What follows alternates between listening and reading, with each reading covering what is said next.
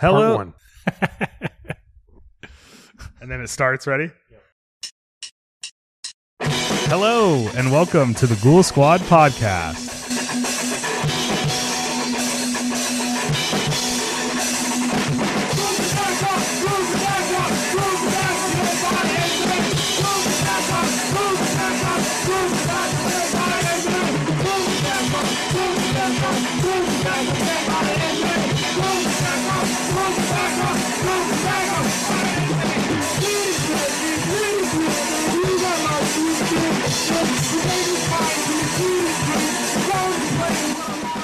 Hello and welcome to the Ghoul Squad podcast. I'm Keegan Preslak. I am Eric Hoff. And this is a horror podcast where two buddies in the middle of nowhere get together once a year. Yes. And talk horror movies. Hello, Eric. That's correct. Yeah, it's been a while. Hello. Sorry. How you been doing? Good. Alive and well. Busy. Thriving? Busy. I did a bunch of bullshit. Like, I had to go to Minnesota. Shout out to my stepfather. We had a passing on his side of the family, which was unfortunate. So sorry to hear that, Da. but thank you. And sorry to my stepfather for his loss, if he listens to this. But anyways, the point is I had to go to Minnesota, which was great. His family's awesome.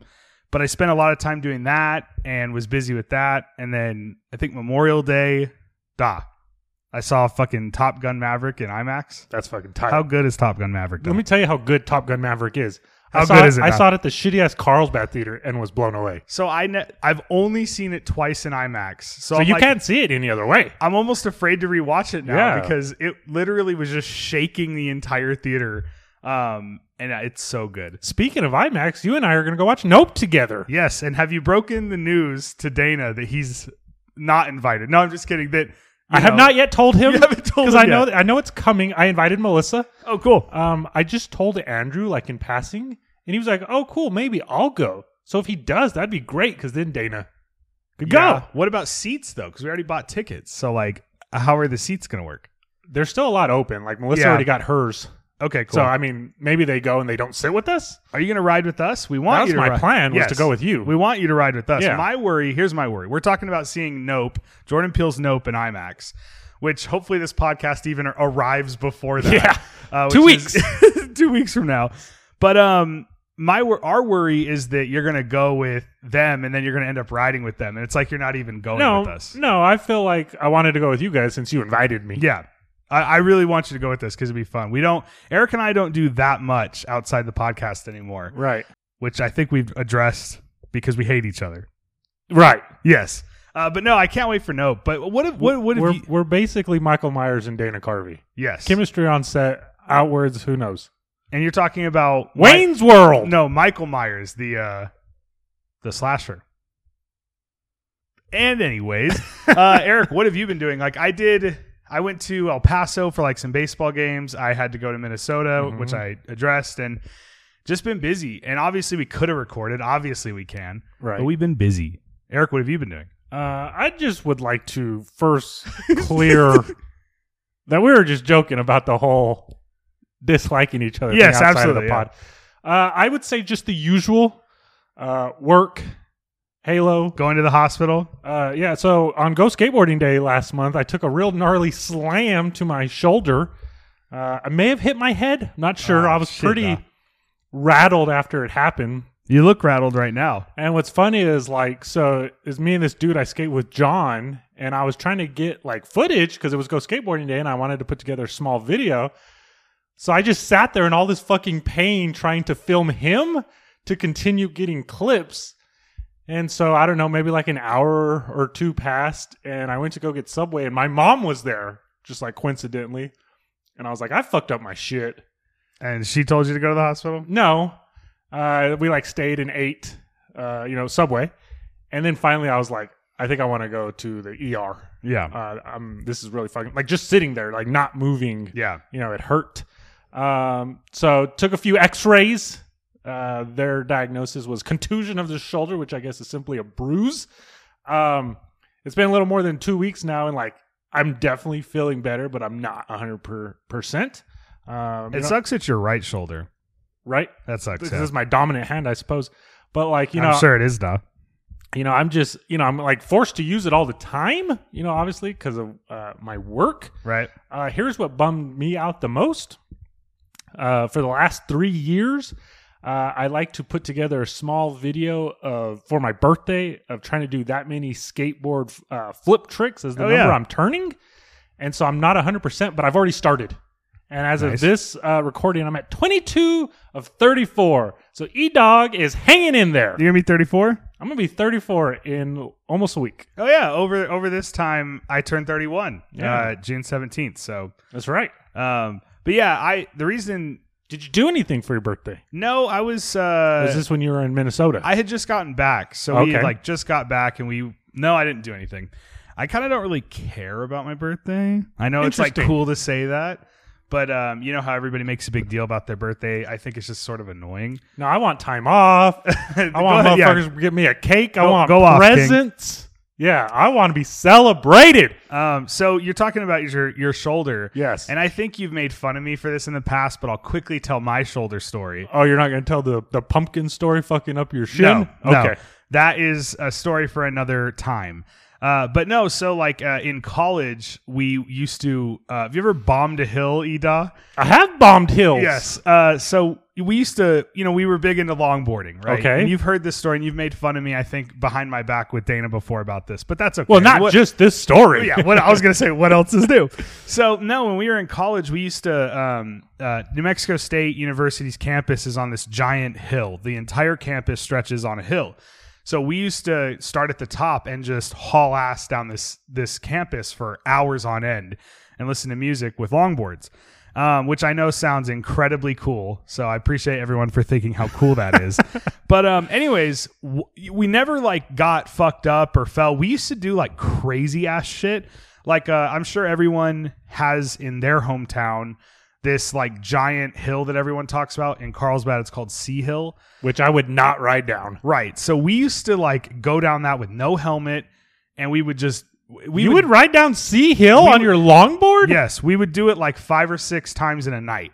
That's like, fucking crazy. Not the other side, not the curvy side. No, but the either high side school is side. fucked up. Yeah. We used to go down the high school side. We say that because the high school is next to Sea Hill. We used to literally just like, it got so bad we would joke while going down. Like I'd be next to Lucas. Me and Lucas would be going down. How fast would you be going? So my brother would record us in the car, which he could have run us over. You have to remember, we're like 19. We're also stupid. How would you stop? You wouldn't. You just keep going through the goddamn stop signs and everything? Absolutely. Well, you got to remember, this is like 2 a.m. Okay.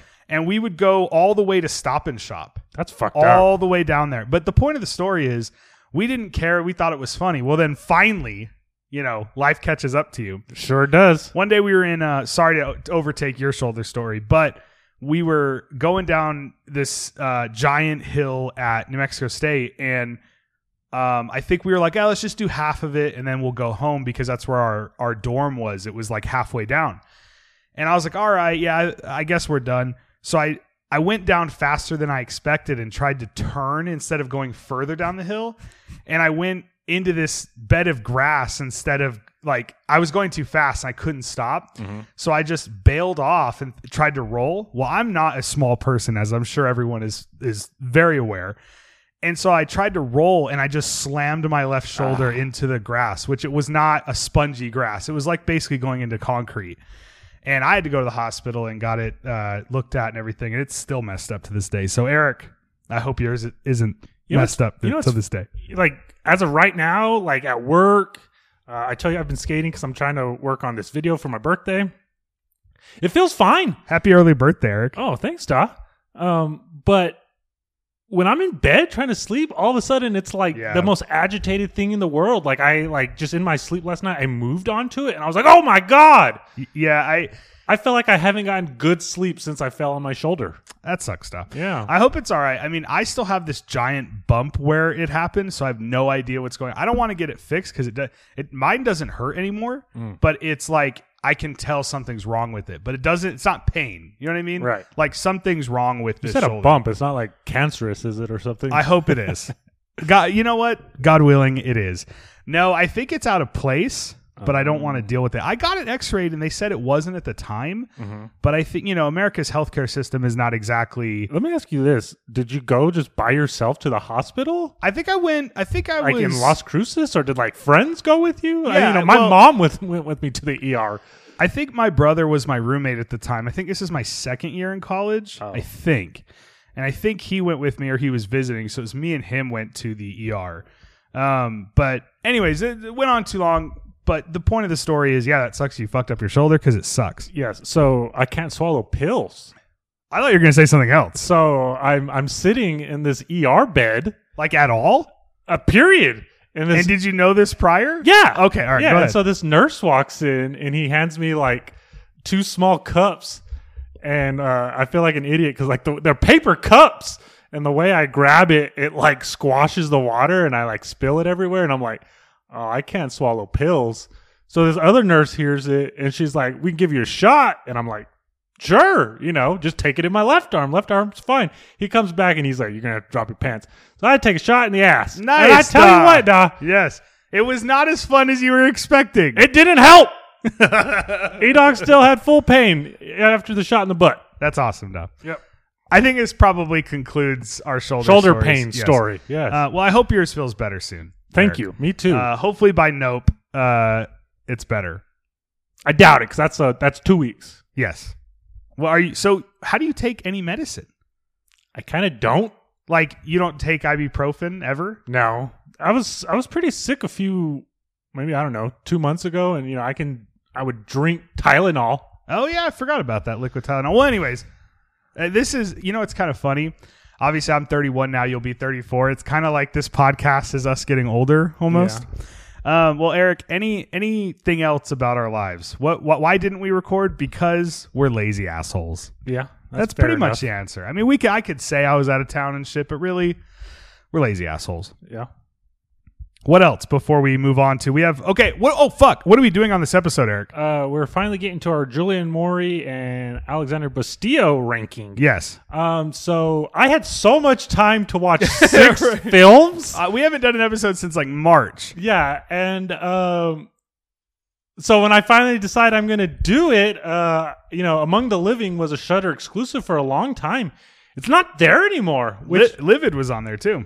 Which kind of Livid was exciting, and that was kind of the reason I wanted to do it because it was the first time it was readily available in America. Yes. But what's wild is it only lasted on the service for a month or two. I wonder what the story is with that. But so let's say real quick before we move on to the rest of our stuff, why are we doing a Bustillo and Maury episode? Well, I wanted to for 2 reasons. I had just rewatched Leatherface for our TCM episode, and then Livid was all of a sudden available to me. So I was like, well, shit, let's do that.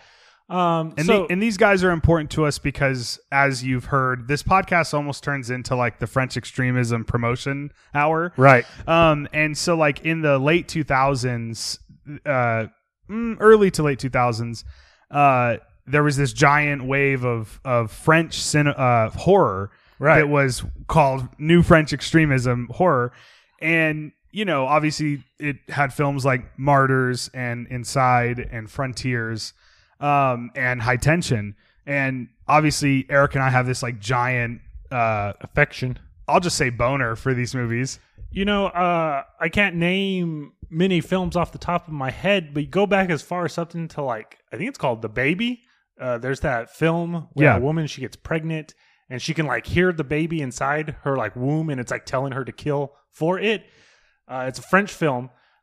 Even that is super gory, and this is maybe late 80s, early 90s. So I don't know when the new started, but I feel like French were already they were already hitting it hard. Yeah, I would love to. And these two guys, they're a directing duo that made Inside, and then they've made 6 films that we're going to rank, right? Right. But maybe this is our next project. No, I'm just kidding. We could never do something like this, but I would love, how there was a few documentaries a couple years ago, one called Yellow Fever, and it was about Giallo, Italian Giallo. Yep.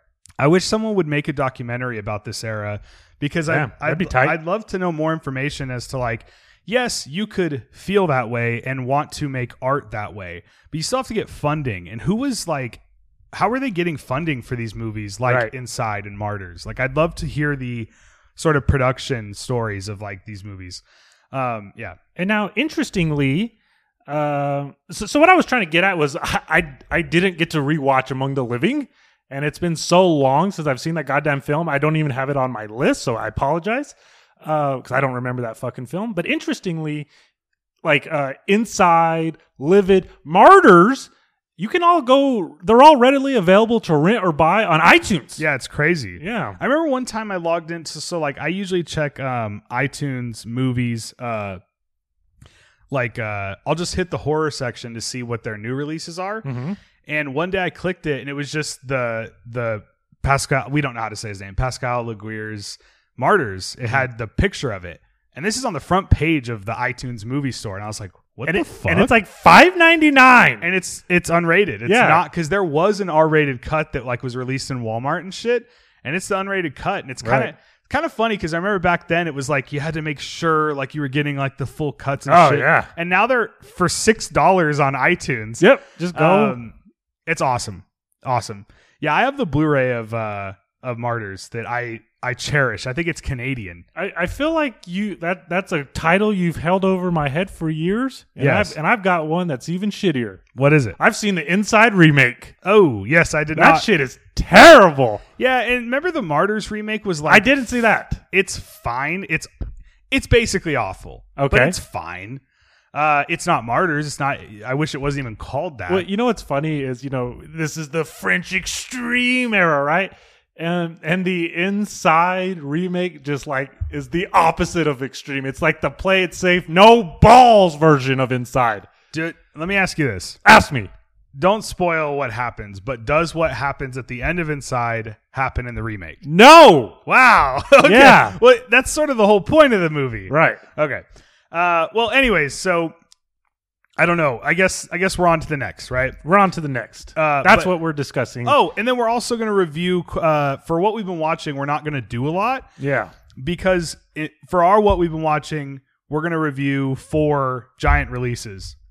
So we're going to review X, The Northman, Men, and The Black Phone. Correct. So instead of doing like personal what we've been watching, we'll just throw out a couple things we've watched and then get to those. So we're trying to make this a jam-packed big episode, but we probably won't succeed in that.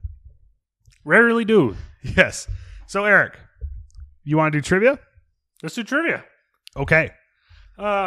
Horror edition, Trivial Pursuit. Horror edition.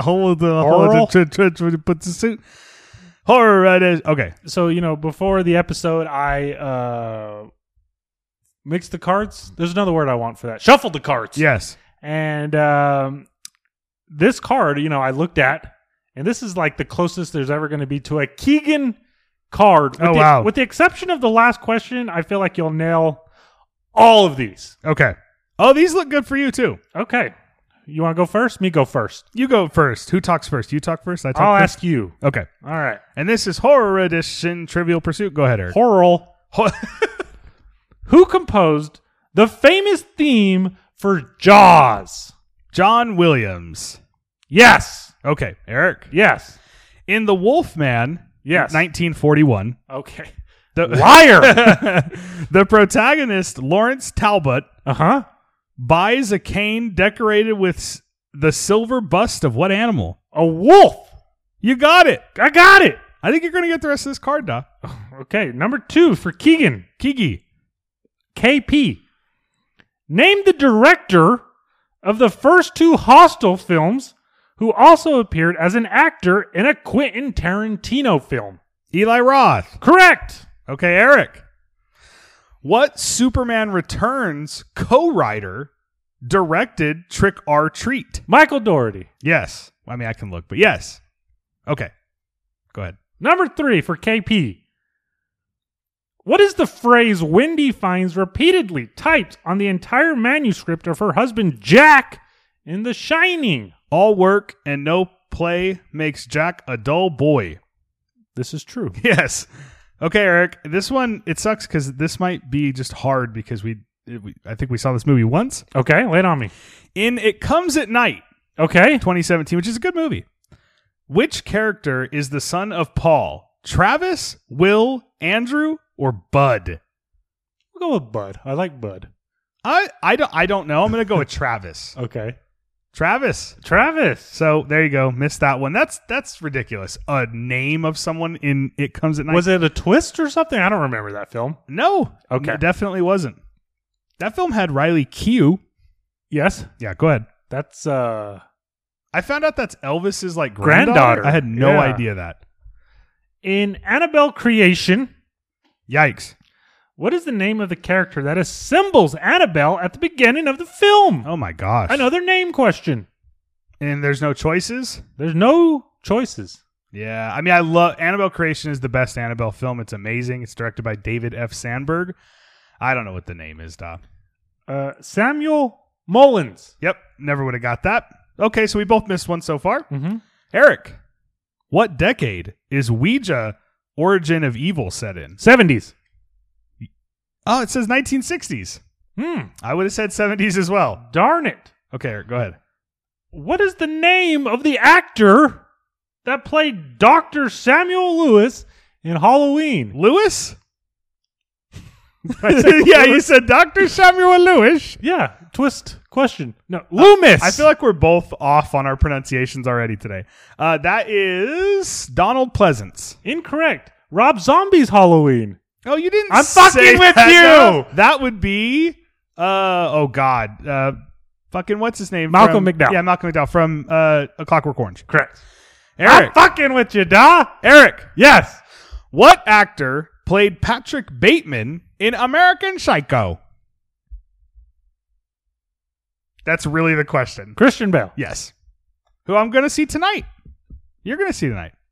That's true. We're going to go watch Thor 4 tonight. Yes. All right, da. This is a tough one. Unless it's just some like broad term. Okay. In the opening scene of The Host, what chemicals emptied into the Han River precipitating the appearance of the titular creature? Titular waste. No. I'm going to say, what did it say? What kind of waste? It just says chemical, and it is something specific. Oh, God. Agent Orange. Formaldehyde. Yikes. Okay, Eric. Good film. Yes, very good. After surgery restores her sight in the eye. Yeah. What is protagonist Munn able to foresee? Deaths. You got it, Da. And this concludes Horror Edition Trivial Pursuit. Horror Pursuit. And with that, we hope that you've made it this far in this podcast. I think it's time, right? For what we've been watching? Let's do what we've been watching. Okay. Hit the music. Oh, that's too soon. Woman walking past your apartment probably thinks we're nuts because we're just screaming. The Grindhouse releasing theme. What if she was like, "Oh, I love those movies." That'd be sweet. And she lives next door to you, dog. She has a boyfriend. Oh. Yeah. Well, you didn't have to ruin this fantasy scenario we had going.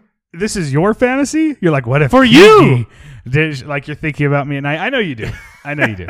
I think about you too, Eric. Because look, then you'd be sitting on your goddamn couch watching the fucking new release of Death Game. Yes. So, Eric. Yes. Let's all go to the lobby. Let's all go to the lobby. Let's all go to the lobby to get ourselves a treat. Delicious things to eat. The popcorn can't be beat. The sparkling drinks are just dandy. The chocolate bars and the candy. So let's all go to the lobby to get ourselves a treat. Let's all go to the lobby to get ourselves a treat.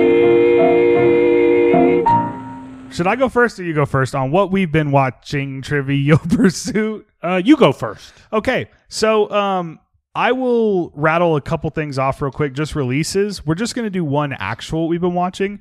Wanted to mention that I got the Phenomena 4K. Banana. Banana. I got the Phenomena 4K from Synapse Films. Okay. And how's it looking? Incredible. Like, absolutely incredible. Like, eye-popping good. Yes. I watched the Italian cut because there's like 8 cuts on there. Wow. And it looks incredible. Jennifer Connelly is enigmatic in it. She's very good. Here's my notes for Phenomena. Lay it on us. Weird as hell. Weird as hell. Dream logic nightmare. Monkey. Makes no sense. Gorgeous 4K. Extended sequences of pretty shit. Literally. And Goblin score elevates the entire thing. So there you go. That's Phenomena 4K. It's so good. Am I getting my Argento monkey films mixed up? Is that not No, Phenomena? it's the monkey film. Okay. That has Donald Pleasance as well. Correct. Very weird movie. Very weird plot. Like, I'm not quite sure what Donald Pleasance is doing, but Phenomena's cool. I don't love the film, but it's very pretty, and I love the score. So That's the one where he's like an epidemiologist. Epidemiologist. I tried so hard to get that word I'm out. I'm struggling too, so it's all right. I'm kind of impressed that I remembered what I was trying to say. Me too. I'm impressed that I was able to get out what it was. Yeah. Anyways, Phenomena 4K, cool. Another 4K I got was Alligator. Oh, yeah. I loved Alligator, G. Yeah, it was way better than it had any right to be. R.I.P. Help me with him. Oh, Robert Forster? Robert Forster. Yes. Yep. He was great in Twin Peaks. He's great in everything. Yes. So my actual what I've been watching, which I'm sure you either saw, didn't see, or saw and think I'm crazy because of how much I liked it. Okay. And this was Riley Stearns' Duel. Okay. Loved this movie. Duel is, I guess since it's my actual what I've been watching, I will explain it very quickly. Duel is a movie about, did you see it? I've not seen Duel. Where did you watch it? AMC Plus or at the theater? I just VOD'd it. VOD'd it. Okay. I thought maybe it was one of your out-of-town draft house I experiences. wish. So Duel is, stars Karen Gillan as a person. And Aaron Paul. Yep. As a person that is diagnosed with a life, trying to think of what you call it. Tumor. Yeah, so it's going to kill her. Terminal illness. Thank you, Eric. Jesus. She's diagnosed with a terminal illness, and she is told she has very few months to live, and it's 100% certain she's going to die. But in this world, you can create this clone of yourself, and then before you die, you can teach it how you act because it's not you. It's a clone of you. It just looks like you. And you can teach this clone how you act and what you do and assimilate them into your family life or your husband or whatever, in her case. And then you can die and they can still live with you, but not you. Gotcha. So, of course, this brings up questions of like, who are you? What are we? Right.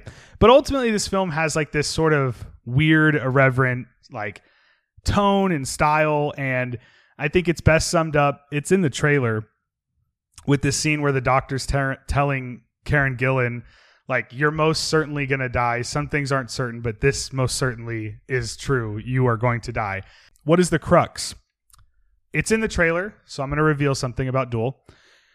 It's revealed that She doesn't want to go or something? it's revealed that her terminal illness, so she clones that she has this clone, she's teaching it, she's going to die.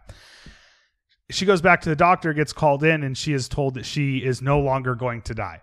So now she has this clone that she's been teaching that is going to that now is just living in the world, but it's basically two of her. And so she's explained that there's this process that you fight to the death with your clone, and whoever wins gets to stay alive. And obviously it's like Is that funny? I mean, in the film, is it presented funny? And when she's explained it to her, she's like, I have to like fight, because her character is very like low key. I have to fight my clone? She's like, yeah, well, if you want to live, yeah. And then she looks at Karen Gillan and says, do you want to live? And Karen Gillan has this puzzled face and says, yes. And to me, that sums up Duel, because it's about humanity, the human condition, wanting to be alive, the sort of downtrodden idea that we all go through of like, what are we doing?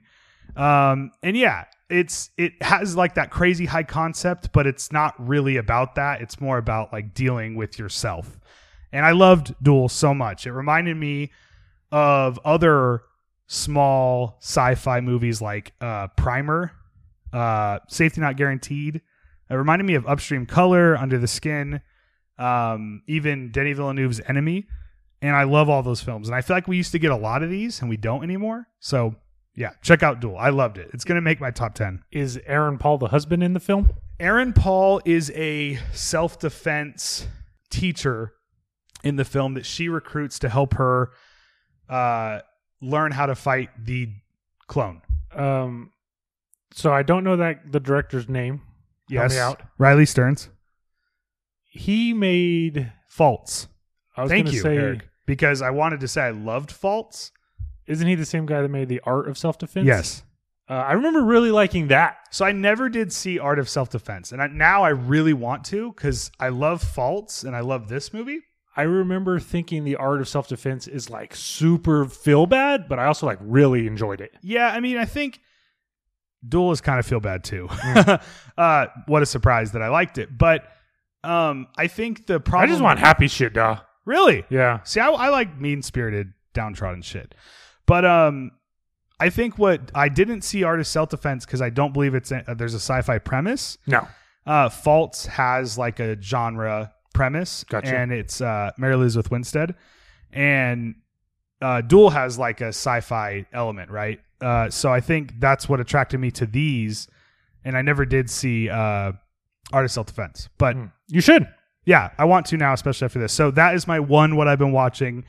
Duel is amazing. It's going to make my top 10. I love it. I'm guessing most people won't care as much about it as I did. I don't know. It just connected to me like really well. Like when it ended, I was like, wow, I never looked at my phone. I never thought about anything in it. What motivated you to watch it? Except the movie. The director and Karen Gillan, to be honest. Gotcha. I really like Faults and I thought it was a good premise. So yeah, watch Duel. You probably again, I don't want to oversell it because I feel like people aren't going to love it because it has a very almost Wes Anderson tone. Mm-hmm. So if you don't like shit like that, you're really not going to like Duel. But I loved it. Yeah, that simple line of "Do you want to live?" Yes, with a question mark.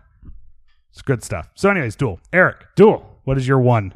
Last night, my mom suggested that we watch John Boorman's 1972 film Deliverance. Oh my gosh, with your mom. And this is a film that I have never seen before. I have never seen it either, but that is not a film I would watch with my parents. And you know what? I felt like I had so many misconceptions about this film because of pop culture. There's been so many jokes, about Deliverance. Yes. And I feel like that was a time period when there was adult films made for adults, if that makes any sense.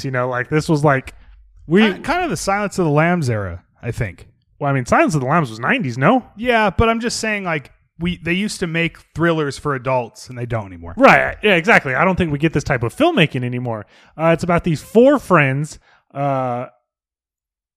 Three of them have, business jobs. They have families. They're married. They have kids. This is Burt Reynolds, John Voight, Ned Beatty, and Ronnie Cox, which I was really excited to see. He's Colonel Cochran in Halloween 3. Oh, cool. And Dick Jones in RoboCop. So that was fun to see him in another role. They decide they are going to go deep into this Georgia forest and they're going to go canoeing. And so Burt Reynolds is the tough, macho, outdoorsy guy. I hunt with a bow and arrow. And the other three guys are like, can't we just go play golf? So they're going to go and they're going to fucking canoe down these fucking river rapids, where it's fucking dangerous. You think you would need some type of experience in doing this, but these guys are just going to go out there and fucking get it. They get so far into the woods, they run into some people out there that threaten them both physically and sexually. I will stop there if you have not seen Deliverance. And the entire time, and it's a very horror premise. Yeah, definitely. To be confronted by these people in this scary, I have no idea where you are, forest. But it's not labeled as a horror film. It's kind of not presented as a horror film. But while I'm watching this, the entire time I'm thinking Cannibal Holocaust because of the forest, and The Hills Have Eyes because of the people that are in the woods with them. I actually thought of, while you were talking, when your description reminds me of The Ritual, David Bruckner's The Ritual. Right. Because those guys kind of go out and they're not really outdoorsy, but they're trying to go outdoors. Mm-hmm. And then they encounter these horrible things. Yeah. Right. Exactly. Which probably is somehow referencing Deliverance. Right. But yeah. So it's definitely a survival film. that I feel like definitely, there's a reason why it has the reputation that it does. I liked it a bunch. And how was watching it with your mom? Well, it was her suggestion. And what made her tell you to like? I was her wish I could reasoning? remember. We were just like discussing film one night, and she was like, "Oh, have you seen Deliverance?" And I was like, "No, I've never." So she was like, "Cue it up." And so we did. Your relationship with your mom watching these films is really cool. Just so you know. Well, thank That's you. pretty sweet, Eric. So, Deliverance was your review. Yes, that was my what I've been watching recently, just last night. Cool. Yep. I've never seen it. It's like one of those random movies where you're like, "How the fuck have you not seen Deliverance?" And I never have. Right. And I know I already said this, but like I thought I had an idea of what Deliverance was, but I was fucking wrong. See, I feel like I do, and I'm probably wrong. Right. Yeah. Well, cool. So now we're going to review our 4 recent big horror films. And, Yeah. and again, we might do long reviews for these. We might do short ones. We don't know. We could be talking about the size of our penises. I don't know either. Well, that wouldn't take long, Eric. Yeah, Eric. Okay, so what do you want to do first? I X? guess let's do Black Phone because Yeah. it's the most recent. Okay, And maybe perfect. this is what's at the top of the horror world right now. Eric, Is this 2 weeks old? Maybe now by this point. Yes. Okay. You go first for Black Phone. Okay, Black Phone is the new Scott Derrickson joint. Yes. Ethan Hawke, and this is set in the 70s. Ethan Hawke kidnaps and kills children. The film follows the latest kid to be kidnapped. Ethan Hawke keeps him in a cellar where there is a disconnected black phone. The child receives calls from the ghosts of kids that have been murdered in an effort to help him escape. What I liked about the film was like it's very straightforward. Like that's the film. There's nothing underneath that, and it really goes for it with the violence, Yeah, I hesitate because that was actually my criticism, so I'm sort of surprised to hear you say that. That it was just straightforward for E-Dog? Well, no, I didn't feel like I felt like I was sold this like violent movie, and I don't feel like, and you just said it was. I don't feel like it was violent. That's very interesting you say that to me because I feel like you and I have different definition of violence. And I guess my idea of violence is like blood and gore. But I feel like for you, and you stop me if I'm wrong, it's like the actions depicted.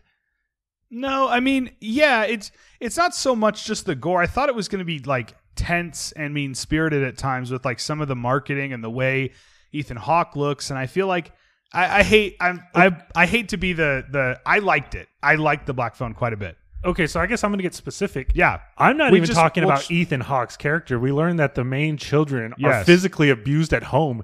And there's a scene where...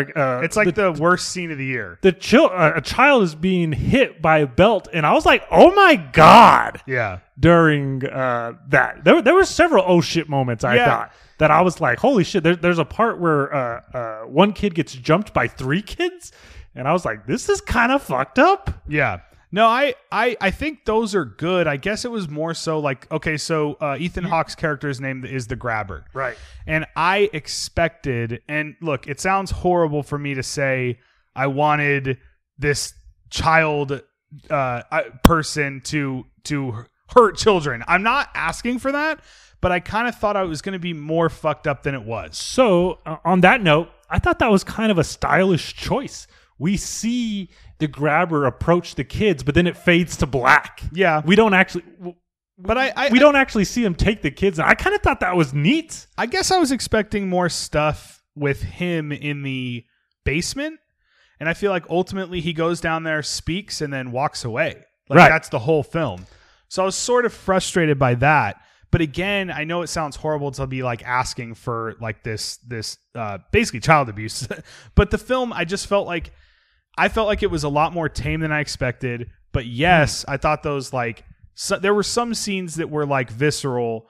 But I don't know. Ultimately, I just felt like it was kind of what you said. Like there's not more going on. Right. And I feel like the film tries to like imply that there's this bigger thing that's going to happen. And I feel like we can't spoil the ending, but I felt like the ending was, I thought it was like a whimper. I thought, okay. Like I didn't, that's what's going on? I literally thought, all right. And then literally the credits hit and I just walked out. I was like, whatever. Like that was it? I agree that they try to throw something over your eyes, but it's like not exciting. No. And here's what I think happened with the Black Phone for me.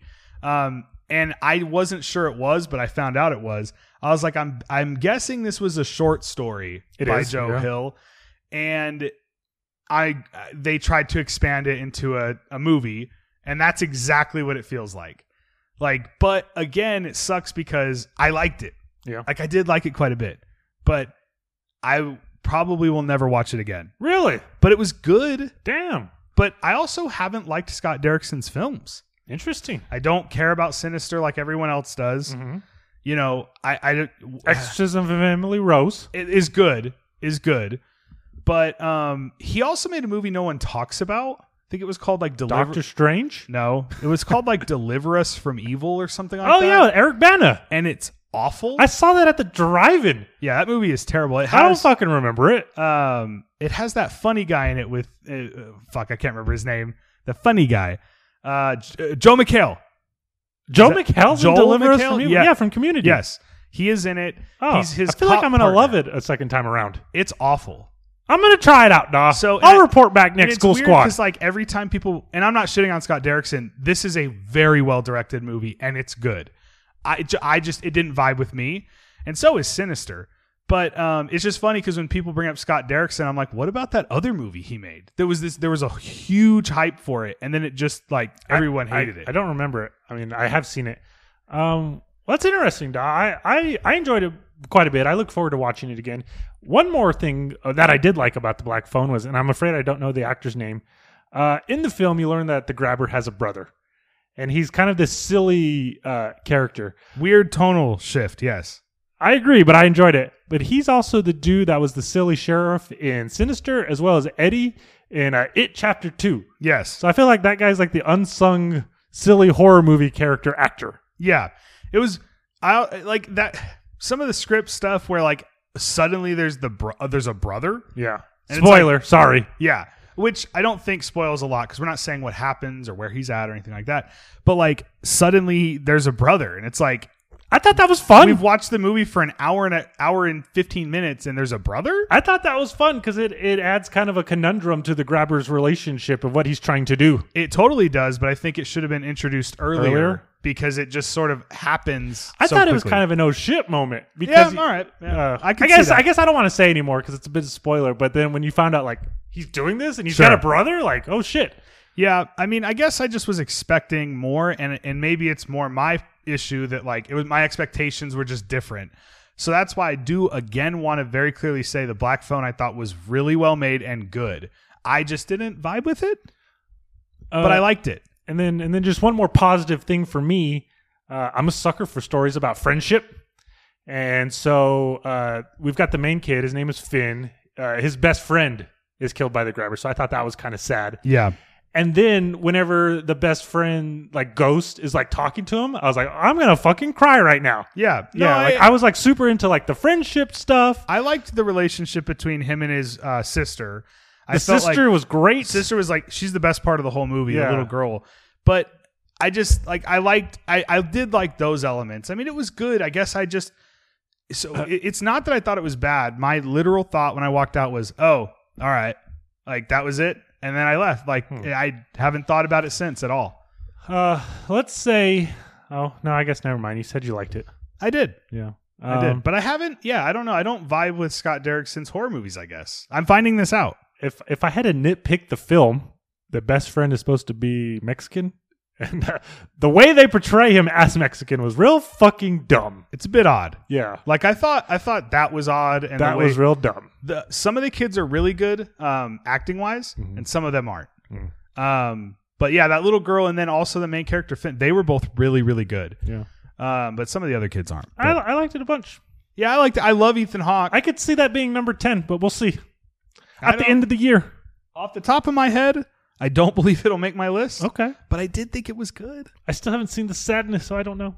I need to see that. Shane Saw, shout out to him. He was like, you have to see The Sadness because it's so mean-spirited. So I need to check it out for sure. And then 8 months from now when we do our next episode. I finally watched The Sadness. No, guys. I still haven't watched The Sadness. Okay, so that was The Black Phone. I liked it. Keegan's lukewarm. Yeah. I got notes for it. You want to hear them?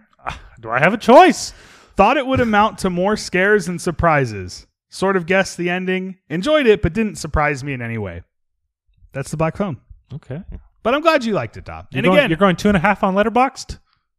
Probably. Yeah. Yeah. But again, I thought it was good. It's well directed. I mean, it's not bad at all. I read an interview with Derrickson, Cargill, and Hill, and they're talking about how do you portray nostalgia in films. And they're talking about, and this film is set in the 70s. So one thing they bring up is season 2 of Stranger Things, where they all dress up as the Ghostbusters. And, as us, the audience, like, that's fucking cool, right?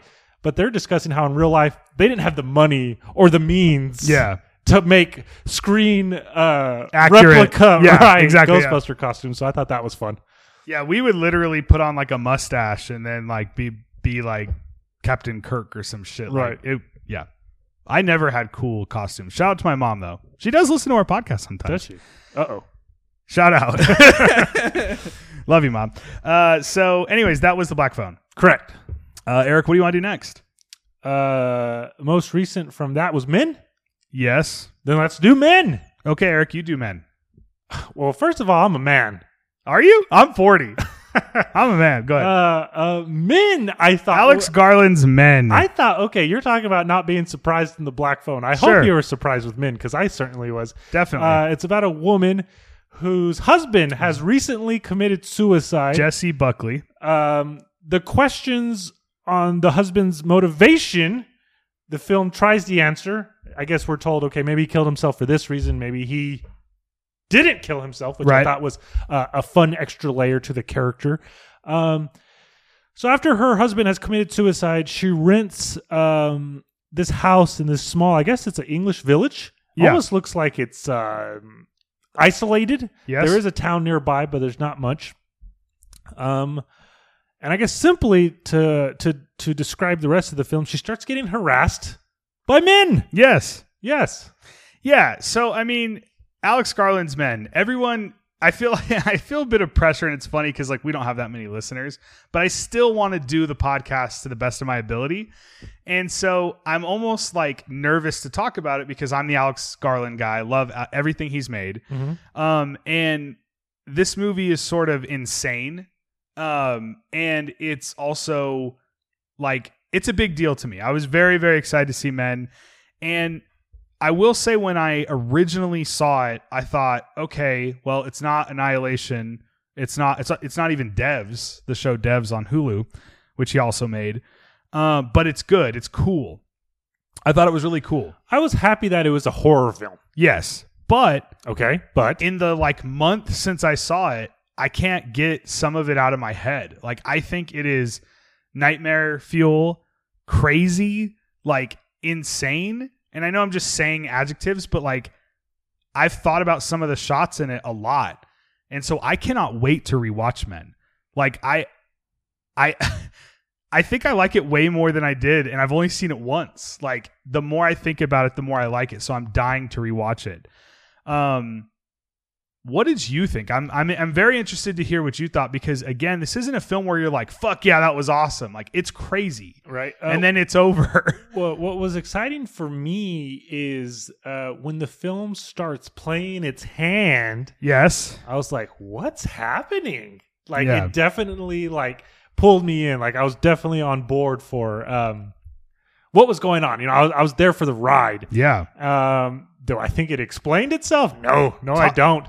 But not at all. But I feel like that's the film. Talk about fucking viscera and violence. Like, there is a few sequences in this that give me the heebie-jeebies just thinking about what is happening in this horribly violent way. There's some good body horror. Yes. And again, just how this is shot better than like probably every movie this year except for The Northman and I'll even say Top Gun Maverick, which I know are very different films, but that is shot so well. This is a gorgeous fucking movie. And for that alone, I would have loved it. But then it gets crazy. And again, just like you said, definitely does not explain itself. Like, even visually, it doesn't. Mm-hmm. And the reason I say that is like my favorite film of Alex Garland's and my favorite film of that year was Annihilation.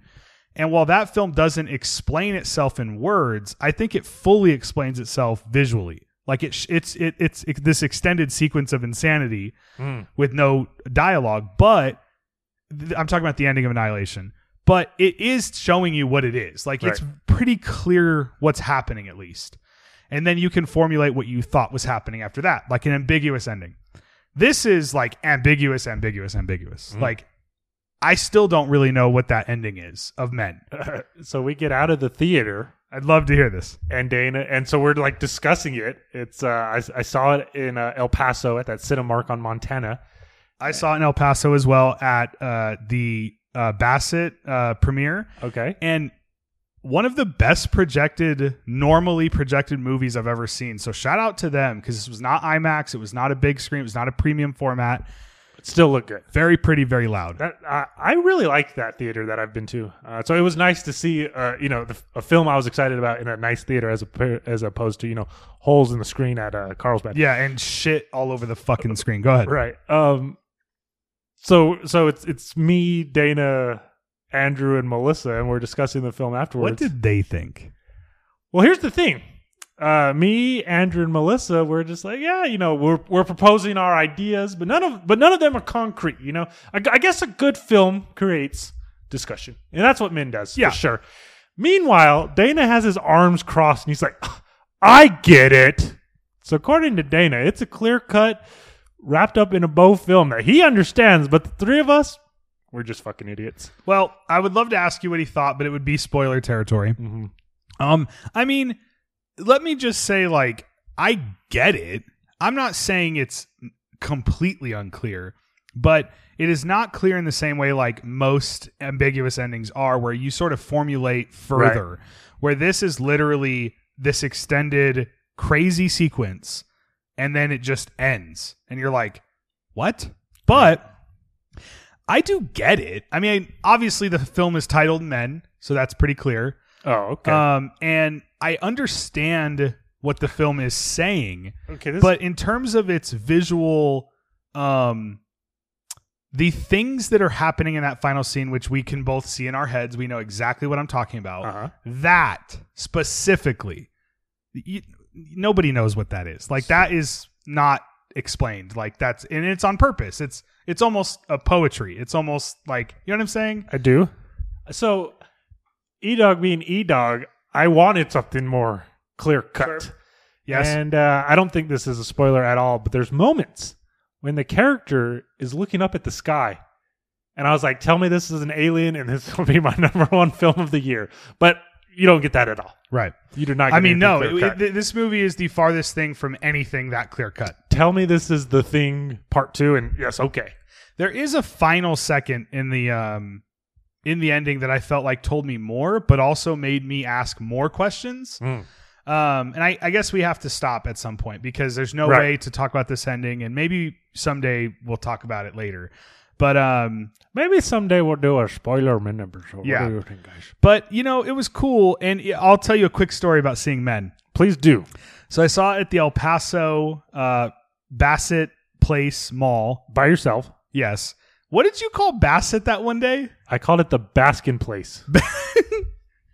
Baskin Mall. Bassett. And this is the theater that we go to for IMAX, but I very rarely see any movie outside of IMAX in this theater. So I go in, I'm by myself. I'm there to see some baseball games with some buddies. Keith and Joe, shout out. But they weren't going to be in town just yet for the baseball game, so I went by myself to see this movie. I sit down. 5 other people walk in other than me. A girl by herself sits behind me, which I'll explain more later. And then a group of not old, but older people, maybe like 40, go up and sit towards the back of the theater, and the film starts. Everyone walked out of Men before it ended. Nice. Except me and the girl behind me. And it was funny. So first of all, everybody walked out of the movie, which I thought was very crazy. Why would you ever see Men and walk out of it? Like, what did you think? Were you thinking you were going to go see like The Conjuring? Like, obviously it's a very weird possible sci-fi movie. I'm not saying it is. Weird movie, right? Like, was Men marketed as like not what it was?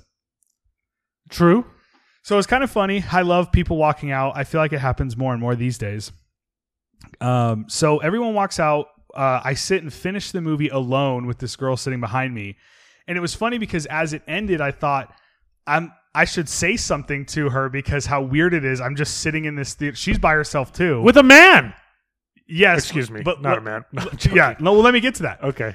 By herself behind me. And I was like, why is this girl? Hang on. Let me get to the punchline. Okay. Sitting here alone, seeing men, like, it's like, maybe I should say something to her. Like, I'm kind of kidding. Obviously, I wouldn't. But that could come off as creepy. Well, that's what I'm getting to. Okay. And then I remembered we were literally watching a film about men accosting women. Right. And exactly. I never turned around. I stood up almost like a Lego. Like, minifigures, how they have their arms down. Right. And I just shuffled out, never turned around and walked out the theater because I was like, we literally just sat through a movie about men accosting women. So I just left, never saw her or spoke to her. So she might not have even been real. She could have just been a sex doll sitting behind you the entire time now. Yes, which would have been better. Yes. So anyways, that's my men story. I thought that was funny because I was like, I'm literally watching a movie about men accosting women. So I think I should just leave. Yes. You made the right choice. Yes. And also that was just an excuse for me I was never going to talk to her anyway. Right. Because I wouldn't. So it was like, I felt better about it. I was like, no, I can't. So I left. Right. So anyways, that was Alex Garland's Men. I loved it. Like, obviously it wasn't like when I saw Annihilation, I was like, this is one of my favorite movies of all time. Like when I walked out of it, when I saw Men, I was like, whoa, like, that's how I felt about it. So, I'm not saying it hit differently. Yeah, absolutely. But the more I think about it, like even talking to you about it, I'm like, fuck, I want to see it again because it's sick. It's definitely a movie made for me, but also I have no idea what's happening. Alex Garland's Men. No 4K? Fucking assholes. Yeah. They're going to put it out on Blu-ray, so I think you know what I'm going to do? For the first time ever, Eric. You're going to buy a Blu-ray disc. No. I'm just going to buy the digital 4K because it's in 4K digitally, but there's no disc. Gotcha. So I don't want to buy the Blu-ray when I could just, like I bought the Blu-ray of The Night House, but it's in 4K on streaming. Anyways, these are my thoughts. These are Kiki's qualms. Yes. These are very serious issues that I have. Correct. So Eric. Yes. Anything else on Men? Anyone walk out of your screening? No. It was just the four of us and like another couple, but everyone stayed. Nice. And you didn't accost anybody on your way out? Well, you have to ask Melissa. Okay. We'll get that from her later. Yeah. Okay, so Alex Garland's Men. We have next what? We have two left. Okay, we got the Northman and what's this? What's the X. other one? Let's do X. Okay, Eric, do X. X is Ty West. Super exciting. X. Yes, Ty West is the new slasher joint from Ty West. This is set in the late 70s. A group of young adults are going to make a adult film. They rent out a farmhouse. There's some farmland that an old couple owns. Yes. And whenever they discover what they're doing in their farmhouse, they're none too pleased. Yes. This was so fucking good. I mean, aside from it just being like a slasher film, but I guess like what the kids are, what they're doing, the killer's motivation, all of it is just so goddamn good. Yeah, I loved it. For whatever reason it didn't hit like me absolutely perfectly, but I loved it. Mm-hmm. So I really want to see it again. I've only seen X once. I've seen it twice. Okay, so I just know the second time I see it, I'm gonna like think it's the best movie of the year. Mm-hmm. But I haven't seen it. I've only seen it once, and yeah, I absolutely loved it.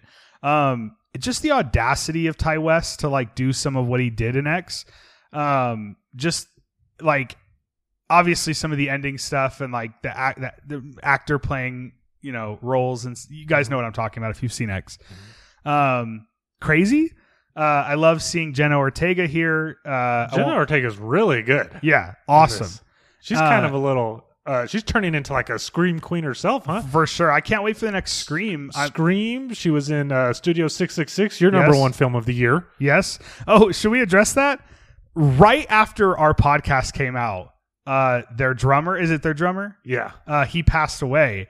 And that's super sad. But it sucked because, I mean, it was just, I don't want to say it's funny, but obviously you guys know what I mean. It was funny that our episode came out and I just ripped Studio 666. Yeah. And then that's probably what did him in, Doc. I know. And then their drummer passed away and I felt horrible. I was like, fuck. Like we had just recorded that. So anyways, rip to him. R.I.P. Yes. Yes. So what I think is awesome is I'm the only person in the world who liked the new TCM. And then a month later, we got another TCM in the name of Ty West's X. Yes. I think that's like one of the best ways to describe this film is it's a great Texas Chainsaw-y film. Another film that those assholes didn't do a 4K of. Oh, that's right. But yeah, I mean, it's just the audacity of what he was doing and how like sexual it is, right? Because they're making a porn. So like, I feel it's very sex positive. Very, very. And it's uncommon to see like that much nudity now. So that was cool. And yeah, Viscera. I mean, really, really, really dope violence in this movie. Mm-hmm. And because it's Ty West, it's shot beautifully. Mm-hmm. And yeah, it's just super exciting to see, you know, this filmmaker that we've obviously been in love with since The House of the Devil. House of the Devil? Yes. House of the Devil? Well, all of a sudden I was like, is that the fucking title? Or is it House of the Devil? And The Innkeepers. Yeah. The Innkeepers. I rewatched The Innkeepers. It's so good. Because I was motivated to revisit we it. should do a because of Ty X. West episode. We should. And I watched it at night by myself. I'm a big baby. I live alone. The Innkeepers is fucking scary. Did that ending play for you better? Again? It's a weird ending. It is a little weird, but yeah, it was fine. Yeah. There's a moment where Sarah Paxton's character is in bed, and then I'm forgetting the ghost's name. The ghost is in bed too, and it like sits up, and it's like under the sheet, and then the sheet comes off. I was like, oh god, I'm going to turn this off. Yes, The Innkeepers is amazing. Yes. Pat Healy, right? And Pat Healy. And Sarah Paxton. So yes. good. But yeah, X, I mean, I feel weird about it because... Why do you feel weird? Well, I don't know. What's to not like about X? Nothing. You got nothing. titties. Nothing. You got I need violence, to see it again. You got animal violence. Yes. I just need to see it again. Oh, well. But I loved it. It's so good, huh? Yeah. I don't know if you care enough, but I could give you my Vudu login information and you could watch it that way. Fuck you. Fuck you, Voodoo. Go to hell. Fuck you, duh. Okay, so that was X. I feel like I may have liked X more than you did. I feel like you did too, but again, it just didn't. There's nothing bad about it whatsoever. I love it. I just want to watch it again. Basically, this is my fault for not having seen it twice. I went to a 9 p.m. showing of X on a work night and stayed awake. Nice. So that's how good X is, duh. Nice. Yep. Okay, so Northman. Yeah, Northman. This is one, obviously, I liked. I'd love to hear your thoughts on it. Robert Eggers. You know that I loved it. I'm fucking deaf. So I'm confident okay. if I see this film again with English captions, it's going to like play super well. Well, you know that like me. This is like a running theme with Kiki. You're anti-captions. I'm like anti-hearing what people are saying in films because I come from the Chris Nolan school, which is fuck it. There's it doesn't part really where matter. They're like growling or something in a cave, and I was like, "Ha, who? Yes, Is anybody listening to me? Hello. Yeah. I didn't know what the fuck was going on. I think I'm confident in saying I understood the film. Sure. I liked it a bunch. Yeah, definitely. Yeah, it was not what I was expecting from Robert Eggers, and forgive me for being this guy, but I would have preferred just another Robert Eggers horror film. Me too. But yeah, I definitely still liked it. Yeah, I mean, it was just the craft and artistry of it that it was just like it overwhelmed me almost. When we saw it, I sat super close to the screen like you've seen you us normally do. Yes. Are you sitting that close in Thor tonight? Yes. Okay. In the same seats actually. Okay. I'm back a little. Yeah. Well, usually are you guys sitting that weird side seat with Dana? Shout out to Dana. I think Dana. This is Eric's best friend. second. I know. I said it that way on purpose. I think Dana secretly listens to our podcast. So, anyways, shout out to him. Oh, great. I just called him my second best friend. He's my first best friend. I know, and he's going to have a big head now. Yeah. Because it's so important who your friends are, Eric, and your list. This is the MySpace top 8 all over again. It is. So, I was just overwhelmed by it. And I don't know. I love, like, just the amount of craft and artistry in The Northman was just on such a high level that it's astounding. And I tweeted, my tweet was mostly based around the sound design of it. And it's just crazy. I mean, the entire film is filled with, I call it a soundscape, is filled with not only score, but also just like this insane, like propulsive sound. And even though it kind of slows down, I never felt like the film was slow. And it sort of has like mythic storytelling. It's basically just Hamlet, right? We've kind of talked about it. Right. Everybody knows that. His name is like Hamlet or something. I don't even remember. But it's Hamlet. All it is the Lion King. It's Hamlet. But just the way he shoots it and how Alexander Skarsgård was really good. Him, and then, it has Anya Taylor-Joy. It has Nicole Kidman. Ethan Hawke. Yes, Ethan Hawke. And yeah, it's just, I mean, I know I'm sort of like at a loss for words, but it's just mind blowing. Like my mind was shattered by The Northman. Yeah, so I just absolutely loved it. You may have seen that I haven't posted like the 4K or anything yet, and it's because I pre-ordered the Steelbook from the UK. There was only a UK Steelbook, and I pre-ordered it, so I think it comes out there July 18th. So it'll be shipped here.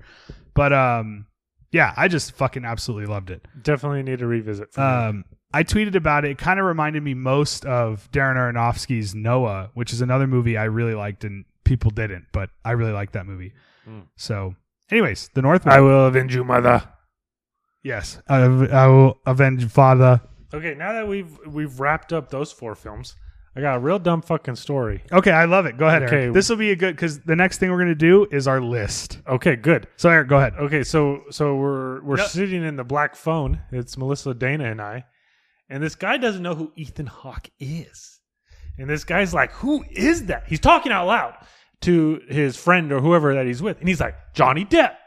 And the guy's like, it's not Johnny Depp. And the friend's like, it's Johnny Depp.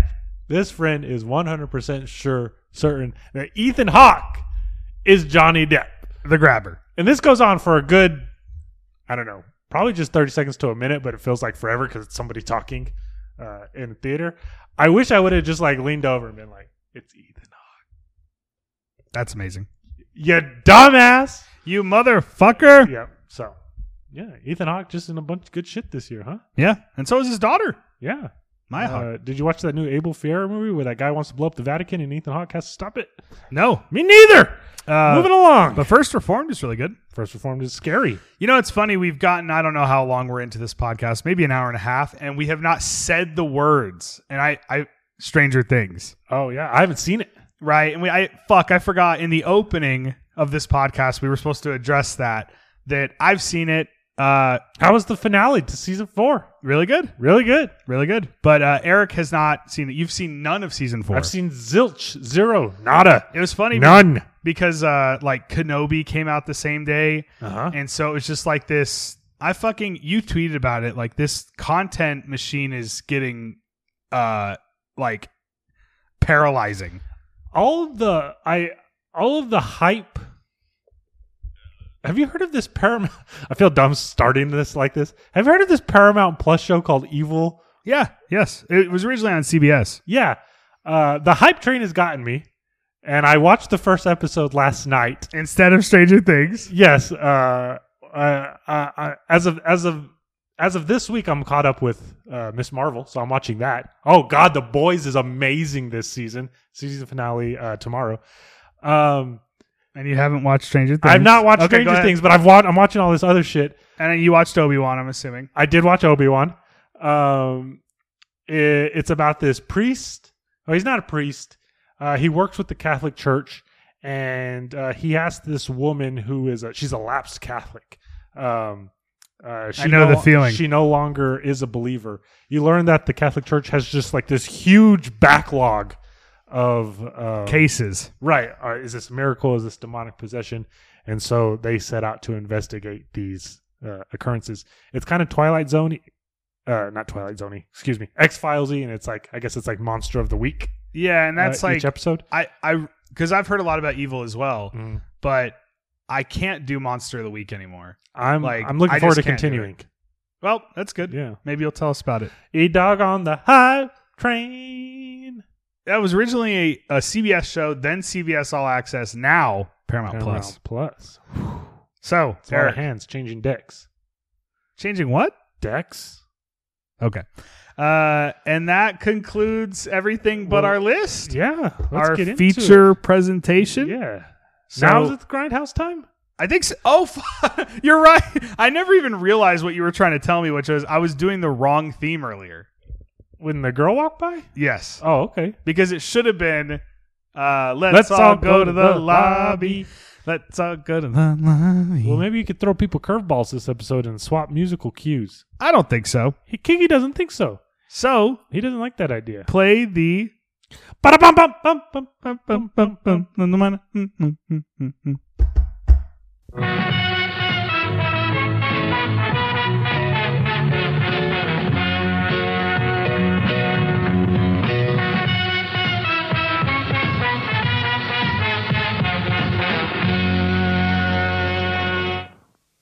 All right. Okay, hello. We're in it. We're in the thick of it. The Bustillo and Mori episode we've promised is now here. It's finally here, guys. These are two of our favorite filmmakers of our current times. Yes. Yeah, I feel like anytime any of these French filmmakers do anything, it's exciting. Like Aja or Vaja, no, I'm just kidding. Or Daja. Or Daja. Or Naja. I don't know. You may have to cut that part. Actually, I don't know. Anyways. And we were spoiled last year where we got two fucking films of theirs. We got Candisha and fucking The Deep House. And one of these things is not like the other. No. What was funny is I was rewatching Candisha at my mom's house, just like by myself. Like I was in the front room. Were you noticing how hot Candisha was? And Alicia Candisha. I wonder if that's a man at the end when it's like it full like monster. I'm guessing it is. Yeah, because she's no longer pretty at that point. And I was purposely saying it dumb. My mom was like, "What are you watching?" I was like, "Candisha." Alicia Candisha. She's like, "What?" And I was like, "Candisha." And then my nephew walked in and he was like, "What are you watching?" I was like, "Candisha." So nobody got it. Kalima. Okay. No. So obviously we've already explained who they are, so I don't think we need to do that again. But yes, obviously we very much like these filmmakers, and according to you, they're humble guys, huh? You hit them up on social media on the regs. Kiki and Julian are like best internet buds, right? Yeah. You know what's funny? I sent him one message, and he replied to it. Is what Eric's getting at. But I was like, I almost sent him like, "Hey, could you record like a?" This is the Ghoul Squad, but I'm not going to do that because I think that's kitschy. It's a bit unprofessional. So I did not do that. But my point is, anytime these guys, them or Aja or Pascal Laguirre, again, we don't know how to say any of their names. Xavier Gens? Yes. Anytime they make any movies, Pierre LeBlanc? I made that one up. Can we say that? I was just trying to... Is Pierre LeBlanc okay? I don't know. I just thought of a French name. Okay. Aja. Naja. Okay.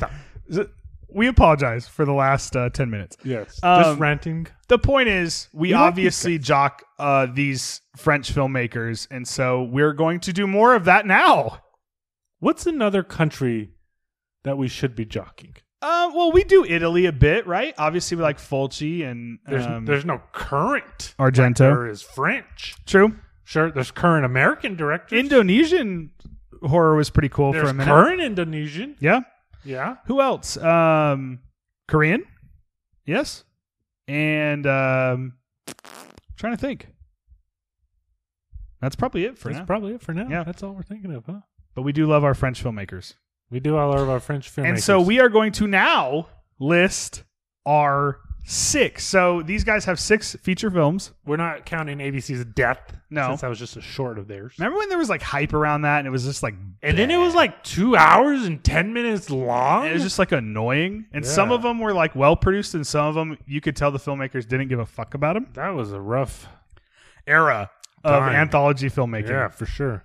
I don't know if anthology ever has had a golden era. Correct me if I'm wrong.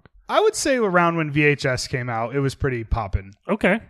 And Southbound's amazing. Southbound's amazing. So, Eric, Yes. I think I'm supposed to go first. Yeah, I wanted you to go give your first 2. Go 6 and 5. Well, you're not going to like this. I'm So not this gonna is like our it. Bustillo and Maury episode. We're going to go from 6 to 1. Correct.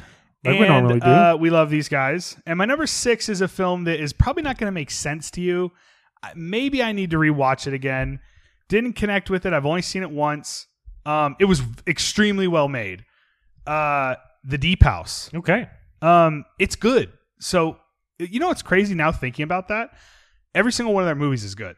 So I'm not saying The Deep House is bad in any way. The Deep House is obviously this underwater haunted house film. But I feel like I just didn't connect to it. It was very well made, a few cool scares. But it's sort of it's just that premise alone. It's just there's an underwater haunted house.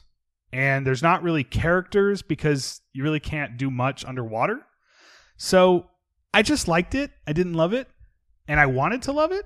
But I liked their other movie that came out last year a lot. So my number 6 is The Deep House. You have nothing? I was going to wait till it was my turn. It's your turn. Oh, you want me to do 5? Yeah, because But you're not going to say anything? You're not even going to react to my number 6? I'll just wait till I get to Deep House. Okay. Well, I guess I'm doing my number 5. Ooh, we're going through this bad boy. I know. So my number 5 from Bustillo and Maury, Julianne Maury and Alexandra Bustillo. My number 5 is Among the Living. Okay. And so tell me why. This I'm interested in because since I don't remember it. so it's the film I remember the least. You didn't But- rewatch? I did not rewatch. I guess you couldn't. But I remember it pretty well, and it's very. This is really good. Among the Living was really good. If I can remember exactly what it is, it's sort of a Kids on Bikes throwback. These kids find this like old, rundown like movie studio backlot, I believe, and when they get to it, they are messing around, and they uncover that there's a girl being held against her will inside this backlot area by bad people. And so they try to help her, and by trying to help her, they get targeted themselves by these bad people that are holding this girl against her will. I remember a monstrous looking dude under a bed. Yes, he sort of looks like the main like villain Like of Michael this. Berryman? Yes, I was gonna say Tiny in The Devil's Rejects. Okay. Right? Or House with 1,000 Corpses. And I think this film has like big teeth, so I liked it for that. It's mean-spirited. It still feels like French filmmaking. And so I like it. I like Among the Living. I'd like to watch it again. I wish it had like a US Blu-ray. I wish it's crazy how much shit gets released, and I know there's rights issues with stuff like Livid. But like, how fucking hard is it to get this shit released here? Like, it's crazy. So when I learned Among the Living wasn't on Shudder anymore, I took to eBay, and there's a German blue, Yes. and I asked the seller, is there English captions or an English language track? Excuse me, it'd be subtitles. And there's not. It was No. just French and German. So on Blu-ray.com, blue-ray.com, you can look at worldwide releases. This is how I find my like region-free stuff that I tell you about a lot. Okay. And I've looked a million times, and there's a bunch that I think there's a Spanish Blu-ray of it as well, but none of them have English subtitles. Gotcha. So I would love a Blu-ray for Among the Living, and I understand it's obviously international rights and it's hard to do. But it's just crazy how much shit gets released on Blu-ray. Like there's fucking Vinegar Syndrome's doing like movies that no one's ever heard of. Right. And then we can't get, Bustillo and Maury's Among the Living. So that was my number 5. Eric. Okay. Your number 5. My number 5. Forgive me for not having 6. I promise I tried. Duh. Not really. I did But and yeah. I didn't. You know, there was the opportunity to watch it when it was still available on Shudder. I could have watched it then. But then when it finally came time to, we're going to actually record, that's when I put forth the effort and it was no longer available to eDog. My number 5 is The Deep House. Cool. Here's we're the sort of thing, though. Yeah. I think The Deep House is really good, and I disagree with what you say about there not being characters. So The Deep House follows this couple. The film says they like they're YouTubers. The film says they like to the character Tina. She says they like to go explore ruins, but the film makes it seem like they like to go explore haunted areas because when the film starts, they're in like some scary abandoned asylum in Russia. Is that right? yes. So, I guess it's tomato. They like to go and explore scary things to put them on YouTube. The boyfriend, Ben, he wants this to be their living. He thinks that they can do this and they can get enough views on YouTube that they can actually start getting paid. So they learn about this supposed haunted house that's underwater. So they go out to the area, and it turns out it's this huge tourist attraction. There's people out there partying. There's people out there drinking. There's people out there boating. And so they're initially just super disappointed. And Ben meets this man named Pierre, and he says, well, there's a part of the lake that is harder to get to. And I'll take you there if you'll pay me. So it turns out this is where that haunted house is. And one thing that really surprised me was I feel like in haunted house films, I guess the first thing that comes to mind is The Conjuring. There's scares, and then there's a brief lapse. Yeah. And then there's scares again. Whereas in The Deep House, once they get down there, they're down there for the entire fucking film, and there's no way they can get out because you quickly learn that they're trapped. At first they're just exploring the house, but when they've seen enough, when they get scared about what's going on, when they try to leave, all of a sudden it's boarded out. And there's a ticking clock the entire time because you learn they only have X amount of oxygen. Yes. And one of the ideas the film presents early on is Tina, although she's been training and practicing. Tina's got telekinesis. Tina's got telekinesis. Okay, she does. It's a Jason song. Yeah, but not, this is not two related different, to this. Yeah, two different Tinas. Don't get me over here singing the Jason's stuff. So, even though she's been training and trying, she can't hold her breath for more than a minute. And there's a part early on in the film where the boyfriend kind of scolds her for that, and she has to lie. She's like, no, it's actually 3 minutes. So there's this ticking clock the entire time. They're running out of oxygen, and so much scary shit is happening. She's hyperventilating, she's breathing hard, so her oxygen is going even faster. So eventually they find the occupants of the house, and they're chained up. And I don't know how much I can say. To me, they're terrifying. Yeah. I scare super easy. This being a haunted house, let's call them the ghosts of the house. Sure. There's kind of chase moments in the film where the characters get split up and they have to hide because these scary ass fucking people in the house are coming after them. Eventually they find a room that they have not yet explored, and it's a projector room, and it explains who these people are, what they've done, and how the house has become underwater. I was super into that. It looks like it's supposed to be some type of old grimy looking footage. And then I'm just kind of impressed on a technical level. How did they fucking shoot this? Is this just a set they built at their fucking local high school pool or something? So are they really out there in a river? Do you know the answers to this? Were Maureen Bastille down there in scuba suits shooting with them? I'm super interested in all this. Yeah, it's a tank in a studio. They built the set in a tank and then filled it with water, and then they were scuba diving. They were genuinely underwater. Yes, underwater, but in a tank in a studio lot. It looks so good. It looks like they're in a lake. I've seen the film twice now. See, I've only seen it once, and each time I'm just how did they pull this off? Okay, and then there's the ghost performers. Are these just motherfuckers holding their breath? I think so. This makes me think about the creature from the Black Lagoon. This guy's probably in this fucking rigid ass suit with probably fucking no mobility, breathability. He's underwater just doing the fucking backstroke. It's insane. It's impressive. Yeah. So even though it's my number 5, it's at the bottom of my list. I think it's a good film, both technically and I found more to it than you did. Yeah, I'd like to see it again. I mean, I know that's kind of been a running theme of this podcast, but I'd like to see it again because I've only seen it once, and I thought it was really cool. Yeah, but I still think that's like a cool idea. Like I've seen the film 2 times now, and I'm like, that's the haunted house underwater movie. Yeah, big time. Like that's a neat ass idea. I haven't seen too many haunted house underwater films myself. If Dimension was still around, they would have bought the rights to it, never put it out, and then done a remake of it. Now let me ask you this. I thought of a question specifically for Keegan. Do you have a middle name? Ronald. I specifically thought of a question for Keegan Ronald Prezak while I was rewatching The Deep House for this episode. In my opinion, The Deep House is an aquatic horror film. Yeah. Agree or disagree? Yeah, I agree. Okay.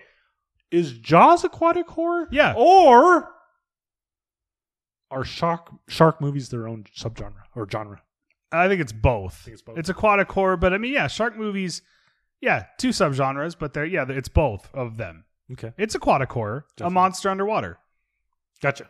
I mean, that's not a normal shark. 100 years ago, my brother had this small boat, and there's a man-made lake about 5-10 miles from Carlsbad called Brantley Dam. And I forget if it was maybe my birthday, maybe his birthday, maybe it was my mom's birthday. For some reason, we're out there in this lake, and we're on his boat, and I've got a life jacket on, and I'm just like chilling.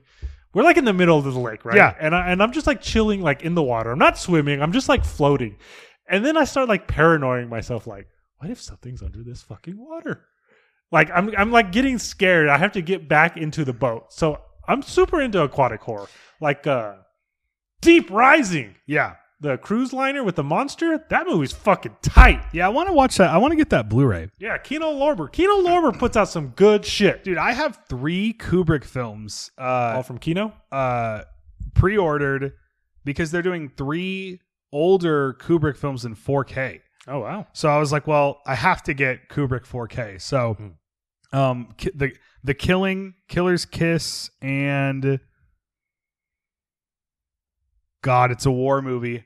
I can't remember what it's called, but I'm drawing a blank. I cannot. It's not Spartacus or fuck. What is that movie? I was going to ask you, is it the war one too? It is the war one, and it comes out I think in August. And I've never seen it, and I'm like, well, now is the perfect opportunity. It is. Oh my God, it's taking so long. Paths of Glory. Paths of Glory. And they're putting out in 4K, and I'm like, well, fuck. Now's the time to finally see this fucking movie. Yeah. So, Eric, you're number 5. Because although at the bottom, I like The Deep House a lot. I'd like to see it again. It gets a little too shaky cam Yeah. for me. Would you call this found footage? Yeah, well, it's both, right? Yeah, I guess the idea is, they have GoPros, but then they also have a drone that's following them. Yeah. Right, yeah. It does get a little too shaky cam for me, and I feel like that kind of knocks it down a bit for me. But ultimately, it's some real Lovecraft meets James Cameron shit. Yeah. No, I agree. I think it's really cool. It just, I want to see it again. I mean, I'll just leave it at that. It's on Paramount Plus, where you could start season 1 of Evil. Yes, I am a paid spokesperson for CBS. And you, Viacom, Paramount. Yep. Okay, so number 4? Number 4. So obviously we get into movies that I think are really fucking good. And number 4 for me was Candisha. What's your number 4, Eric? I think I just fucked up my list. Uh-oh. We'll leave this in. So what happened? Tell us what happened, Eric. Deep House was my Deep House was my 4th film. God damn it. Well, no, that's okay. So let's just do Candisha then. Okay. And you can. So my 4 will be Candisha, but your 5 was actually Candisha. Livid. Livid was 5? Livid is 5. Oh my God. I fucked up. Well, how do we talk now? Let me. I don't know, dog. This is fucked up. I'm just going home. Just leave. Yeah. I'll do my 4. Do your 4. I'll go back to Livid. Okay. Perfect. So my number 4 is Candisha. Alicia Candisha. Aisha Candisha. I thought I'd have it down. I didn't think I'd need my phone out. Fucking A. Well, you've got that whole weird thing where you don't want to fucking have your screen time too high or whatever. Yeah. I should have just wrote it out like I normally do. Or just not worry about that screen time settings app. And you know what? I mean, I know it's not 3 hours straight. But when I look and it tells me I was on my phone for 3 hours a day, I was like, God damn, I could have been doing some better things. But it's also like I'm waiting for a game in Halo, so I'm looking at Instagram Reels. Or recording your podcast that you're involved in. That too. Yeah. Okay. Well, Go what's ahead. more important, that or the podcast? Definitely that. Definitely that. Yeah, no, I agree. So my number 4 is Candicia. Alicia Candicia. So, you're so much better at hypnosis than me. Can you do the Candicia hypnosis? I would love to do the Hypnos. The plot? Yes. Thank you, Eric. Candicia, yeah. Even though it's my number 4, please tell us what Candicia is, because you're it's good at it. 3 women. This is somewhere in France. You're already doing better than I would have. Go ahead. And they are into graffiti. Yes. And you learn that one of them, their parents recently passed away. So they're doing like a big mural of the parents. And they're collectively known as BAM.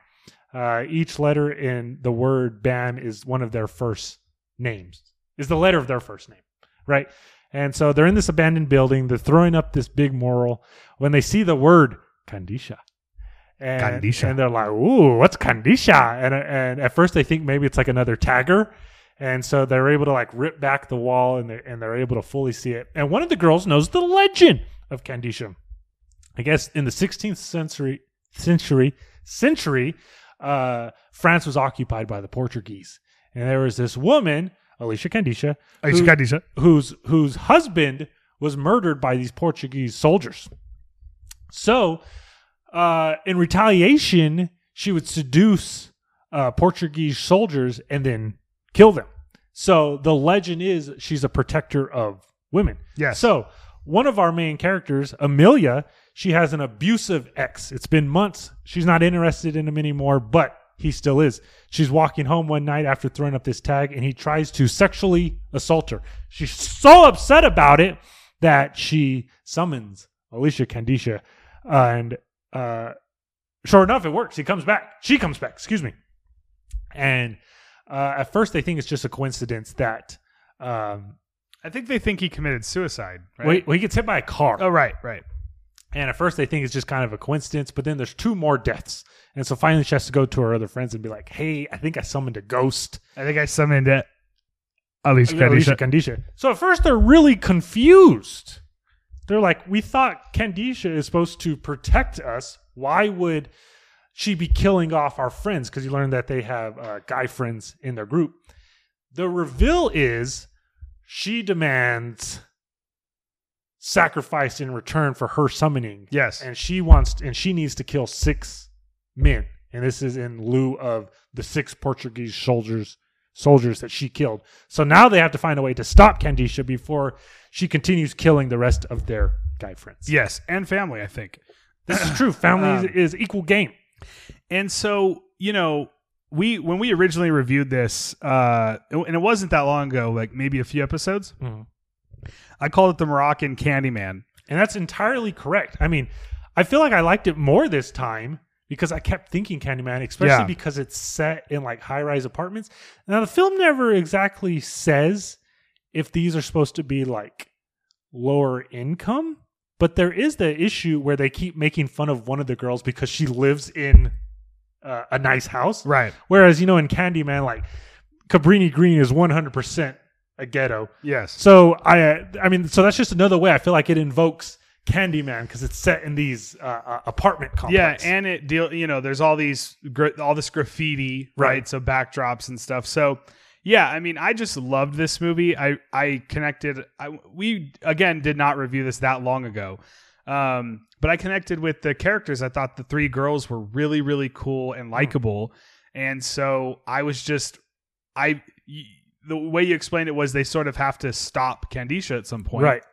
They eventually go to a sheik, Islamic exorcist, to find how do we stop her. And I really, I remember watching it thinking, man, I really want them to figure out how to stop her. I cared. The point of it is I cared. And so I was like, oh, I really like Candicia, this movie, because if I care, I'm like, oh man, I really hope they could stop her. I was like, oh, well, this is a good movie. And so, yeah, I really, really liked it. I talked about the opening. they get you to like them, the girls, so quickly because there's this sequence where they're tagging, right, like you said, and they all just start dancing to this song that's playing, Right. And I was like, oh, okay, I like these chicks. So yeah, I mean, I love Candisha. I don't think it's like perfect or the greatest movie ever, but it's super, super well made. Great, like, legend. You know, I don't know if I wonder if they made up Candisha, Yeah. or is this like I have no idea. a real Moroccan legend? Right. But yeah, just connected with the characters and really, really wanted them to figure out how to stop Alicia Candisha. Yeah. And we won't say if they do. Hmm. But yeah, it was really good. I'd love a Blu-ray of Candisha. Like, it's frustrating. All this shit's frustrating. Give us Blu-rays. Give us movies. And that was my number 4, which was Alicia Candisha. So Eric, Okay. I got to go backwards. I fucked up. I said my number 5 was The Deep House, which is incorrect. The Deep House is my number 4. My number 5 is Livid. I feel like Livid being so low might be my fault. I've only seen it one time. I'm glad you said it. That's how I feel about The Deep House. The Deep House being my number 6, I feel like it's my fault. Like, I feel like I need to see it again as well. So go ahead. Right. So this was super exciting. Shudder acquired it, although it left like maybe like a month or so later. Livid is about 3 friends. They are looking to get out of whatever city in France that they live in. One of them is a home healthcare worker, and she learns, or she's just getting hired. And she learns that one of her, and she goes from like house to house, and one of her patients is this woman who's effectively in a coma. And she's like, there's no coming out of it. I don't know if there's a term for that. And it's this big fucking house. And you learn that the family is like pretty well off, that they're able to just like keep her in her coma state. Yes. And the lady that's introducing her to all of these patients tells her a story that supposedly there's some money in the house. So she goes and she tells her boyfriend, and the boyfriend tells his best friend. So the idea is, let's go rob this fucking lady in a coma. Should be easy peasy, right? So this is Don't Breathe Before Don't Breathe. Well, I have a new description for you. Lay it on me. This is Don't Breathe Before Don't Breathe, but Don't Breathe mixed with Saint Maud. I'm going to disagree with you there. Okay. Where are you seeing the Saint Maud? The home connection? health care caretaker idea. This is why I'm going to disagree. Okay. Respectfully with KP. Saint Maud, the home health care Maud. Yes. She's there because she cares. Yeah. That's why I said mixed with Don't Breathe. Whereas I feel like the main character in Livid, she don't give a fuck about this bitch. She's there to Right. rob her ass. So Don't Breathe. So it's mixed with Don't Breathe. Home health care, Don't Breathe. So they don't give a fuck about her. I get what you're saying. Okay, fine. Don't breathe. Go ahead. Okay. So Just don't breathe. just don't breathe. It's But don't then breathe before don't breathe. But then it gets fantastical. Crazy. And I don't know what the fuck is going on, dog. I was crazy on board for like 70 minutes of this film, and then it just fucking lost E-Dog. It reminds me a lot of Insidious, like The Further. It kind of has that element. Not necessarily The Further, but just like the weirdness and fantastic, kind of like you said. Yeah, I agree. So, Seen it once, seen it recent, so it didn't connect that well. I guess, yeah, it didn't land with E-Dog. Like, if it could have just, I mean, and it's fine if it wanted to go the paranormal route. Yeah. I mean, that would have been, I love the Deep House, and it's, and it goes the paranormal route. But I guess it was like too, like, I don't want to say fairy tale-ish, like dark fairy tale-ish, but it just really missed, the end missed for me, and that's why I thought it was so low. I was excited when I have a overseas Blu-ray of it that's region B, but I have a region free Blu-ray player. So this is how I originally saw Livid. And I was just expecting it because I had heard it's not. So this is their second film, right? Correct. This is their follow-up film to Inside. And I remember thinking and hearing, well, don't expect Inside because it's not violent. And so I was super excited to find out it actually is violent. It's just not like Inside. Inside is kind of its own category. Game, yeah. And so when I originally saw it, I loved it. And actually we can do it. That's because I would go next, right? My number 3 is Livid. Okay. And so, yeah, I mean, this is just sort of like OG Bustillo and Mori. So like I have this, and I got this like special Blu-ray, and so it kind of holds like a special place in my heart, like that. Since I'm doing it now, I guess I'll tell the story of it. And I think everyone knows, and I'm sure you're aware of it, but I'll tell the story that what happened was, this is at the time that the Weinsteins would buy films, international foreign films, and they'd buy the U.S. rights, never release it in the U.S., and then remake it. And then Dimension would put out a remake. And so that's what happened with Livid. They were going to remake it and never did. And then obviously the Weinsteins are pieces of shit. Yes. So they don't exist anymore. And like the rights are fucked up now because some people have them, some people don't to these films because their company exploded because of Harvey Weinstein. So Livid is in like this weird place where it never got released here. So the rights are weird. So I actually would love to know, again, because I'm a nerd like this, how did Shudder end up getting to release it, and why only for a month? Like, right. It's obvious to me that something again is amiss because of how short they had it. I'm sure it's a real deal. I'm sure they paid and did it, but I'm guessing whoever has the rights again is holding them back for some reason again. So I don't know. Well, like I said, it's on iTunes right now, so that's interesting. Yeah, but it's just very odd. So yeah, Livid. I would assume, and correct me if I'm wrong, because I know absolutely nothing about digital rights, streaming, renting, but it feels like there'd be more of a payout if one service was like, hey, we're going to give you this amount of money to let us have your film.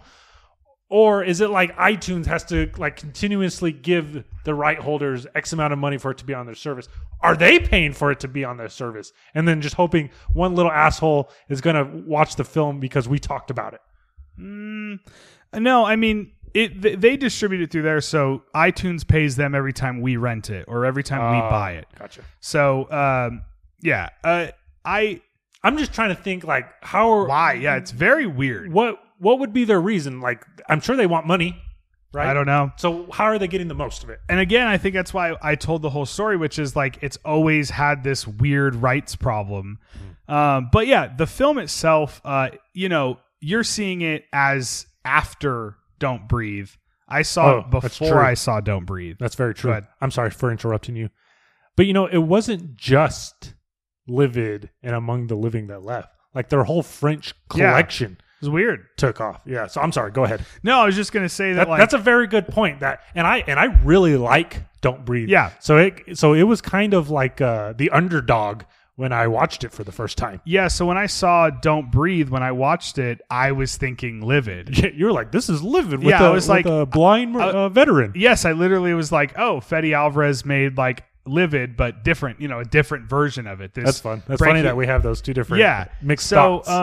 But yeah, so I really like it. I mean, I don't like, it's not Inside, right? But yeah, I don't know. Livid's good. And again, it kind of holds this weird special place in my heart because it was like this film we always wanted to see that these guys made their follow-up to Inside, and we could just never see it. I mean, this goes back to like 2007 with Inside. Like, okay, we got to see their next film. And then we never saw it. Let me ask you this. Was it their follow-up film for you? No, for sure. No, I didn't see it so I would have seen Inside. I think Among the Living was probably what I saw after Inside. Yeah, I do too. I think it was Inside, Among the Living, Leatherface, Candisha. No, I left out Livid. Fuck it, whatever. No, it was not my follow-up. I would have seen it after Among the Living. Yes, after Among the Living. Because I remember I didn't get to Among the Living. Like, it was like, I probably didn't even have a Shudder account, and it was probably there for X amount of time. I think it was the first film I ever watched on Shudder because I signed up to watch Among the Living. And that's what I was gonna say. I feel like it was probably you that was like, "Hey, this is the guys that made Inside. Yeah. You should fucking watch this shit." Yeah, we try to follow these fucking people.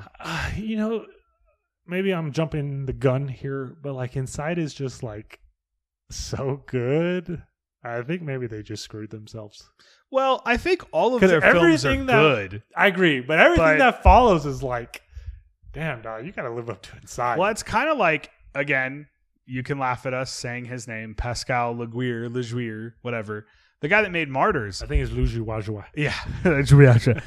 That's his problem, right? So, like, his follow-up was this Jessica Biel movie called The Tall Man. Right. And it's weird. It's not awful. It's just not really good. I never saw it. It's okay. It's fine. And then he did Ghostland, right? Right. Incident in Ghostland overseas. And that movie's like pretty fucking good. It's insane. Does that have a blue? I just have a DVD. No, that does not have a blue. And that movie's way better than The Tall Man. Like that's what. Oh no, I really liked it. Well, I hate saying this because again, it's mean spirited and fucked up. But like that's what I want from him. And The Tall Man was like his attempt. I think it was made with a studio because Jessica Biel's in it and shit. And I think they were like, "What the fuck is this?" when he finished it because it's not very good. But anyways, yeah. So Livid, it was my number 3. Eric, what's your number 3? So my number 3 is Candisha. Oh, cool. Really liked it. Tell us what it's about. I'm just kidding. You told us for like 20 minutes. I really liked it. I feel like the first time I was a little hard on it. I do too. But the second time around, I kind of really like it. And I think I kind of really like Candisha because of Candyman. Yeah. Like, because, it's like, oh, it's another riff on a similar idea of a movie that is probably top 10 for me personally. If we're doing our like favorite 10 horror films ever.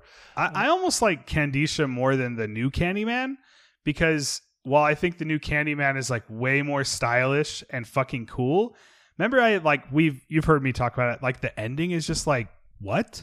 Like I kind of want to walk out right now. Very odd ending. Where Candisha actually has an ending. It does. I mean, I 100% get what you're saying, but I would never say Candisha is better than 2021 Candyman. 2021 Candyman looks a lot better, but it is a much more nicer made film. I understand what you're saying. All right, go ahead. So 3 Candisha. Yeah, so that's kind of why I like it because it's like a riff on one of my favorite horror films already. Charming. The characters are likable, yes, absolutely, and we get some of that Maury and Bastille violence and gore that I want. Yes. Yeah, so that's great. Great creature effects, fun riff, likable characters. Candisha fucking rules. Yeah, I agree. And we've talked it quite a bit, so that's your 3. Yeah. So it sounds like you and I are going to have 2 and 1 the same. Yes, we're going to have the same, so we can just talk them together. We can just fucking talk. So our number 2 is obviously Inside. I'm just kidding. Of course. I'm joking. I felt like that should have been my joke. No, I'm kidding. I wanted to steal it from you. Yeah. Is Leatherface. Yes. And Leatherface. A movie that like everyone hated. I feel like you and I are the only ones on the Leatherface train, G. I'll never forget because obviously we saw it. We would have seen Leatherface after a lot of people had seen it, like reviewers and stuff. I'm pretty sure I saw it just rinsing it VOD. I did too. But what I'm saying is there was a reaction already online to Correct. When we saw it. Correct. And I remember I was like, everyone hated it. And I was like, they all hate like Bustillo and Maury's Leatherface film? Like, how is this possible? Like, is it awful? And I watched it and I was like, fuck, this is so good. Yeah. And I was like, what's wrong with it? And then, of course, it has just that, and we don't have to reveal it, just that like one twist. And I was like, that's it? That's why everyone hates it? Here's the thing, Da. Here's the thing. Call E-Dog stupid, naive, any of those words. I was so into it. Like, I was buying that twist. Like, they were just force-feeding E-Dog. And I was just like, can I have another? Can I have another? And then something happens. I guess it's kind of finally like the moment when you're like, okay, this is what's going on. I was like, oh no. Like, I was so into it. I had to go to my mom's house and be like, I just watched the Texas Chainsaw Massacre prequel. I spoil it for you because I found it that exciting. Yeah, and maybe we had, and I know I agree, we saw it very quickly. I'm not implying that, but there was already a reaction. Right. And I think what I'm getting at is I think it helped that I went in the first time I watched Bustillo and Maury's Leatherface, I went into it with the idea in my head that I didn't care about that it's connected to the Texas Chainsaw Massacre. It didn't even like when it's kind of not like it's very not. Right. And when I think of Leatherface, Bustillo and Maury's, not the character, I literally don't think of it as being in the franchise. Right. Like it doesn't even cross my mind. And so I think that's helped where I just think it's a fucking sick film and it's very violent and very, it's very Bustillo and Maury. And so what's crazy is this is also not their final cut. Apparently, it's like exactly. It would have probably even been better. Right. It got taken away from them. Right. During the editing process. And it's still this good. Exactly. what I think is kind of wild, and this is kind of supporting what you're saying about how you don't even associate it with the TCM Right. franchise. I think Kim Hinkle has always owned the rights to TCM, but then I guess, like other people get these rights Yeah. to make TCM, So whenever the people that had the rights during this time period, they also did Texas Chainsaw 3D, and they're trying to say, and this is just a random thought out of the dog's ass. They're trying to say, What else is new, Doc? they're trying to say that Leatherface, the original film, and then Texas Chainsaw 3D are all in the same universe, when really those three films seems like they probably weren't even made on the same fucking planet. No. They're not at all just so different from Right. each other, in my opinion. Completely. And I think that's why, like, it's helpful with TCM. I feel like everyone always is like, I feel like TCM, everyone's always concerned with like the timeline and this is a sequel to this one, but not to this one, and this whole thing. And I feel like I said this, we just did our ranking of these films, and I told you, I was like, I honestly feel like none of these movies have any connectivity whatsoever. And so I pretty much view all of them, now that I think of it, as their own films. Standalones. I mean, 1 and 2, obviously 2 has a different tone. 1 and 2 do feel closer because at least they're Toby Hooper and he's trying to follow it up, even though the tone is so different. But after that, they're just fucking completely different movies. I would say the Platinum Dunes have the same feel. Those two, sure. But then even then, it's like a prequel that, yeah, I guess. But I don't know. I guess what we're trying to describe is that people hate this Leatherface movie, and I think Because they're associating it. and they're so caught up in the TCM-ness of it, they're not realizing it's fucking sick. And if this was called anything else, Right, it'd be a right. great fucking like French extremism movie. I feel like it's kind of almost a riff on, and maybe this is too close-minded or small-minded of me, because maybe there's another film, The Devil's Rejects. Yeah, How it's like, the road movie aspect and like they're on the run. right? Well, that, but I was going to say how it's like fucked up individuals going up against fucked up law enforcement. Yeah. like they're both fucked up together. Yeah, no, it's a great point. And then obviously they're on the run and yeah, I mean, obviously in case we have any new listeners that haven't heard me say this exact same fucking description. So I know for you out there that have heard me say it, I know I say this all the time, but I'll never forget the first time I watched this Leatherface movie.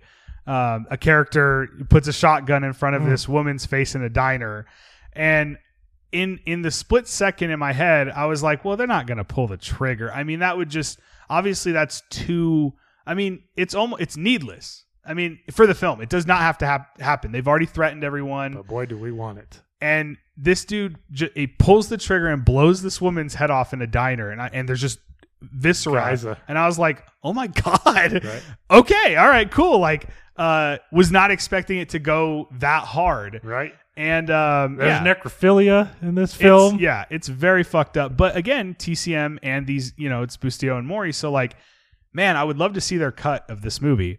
But I guess I'm thankful for what we got. For sure. I mean, I loved it. And it was so weird, the reaction. Everyone was like, oh, it fucking sucked. Crazy. It's not my Leatherface. Hashtag not my What Leatherface. does that mean? Yeah. Yeah. I don't know if you guys know this, but none of them are your Leatherface. So anyways. Damn, Kiki getting heavy over here. So Eric. I'm pleased to report that all the TCMs that you guys hate, E-Dog likes. Yes.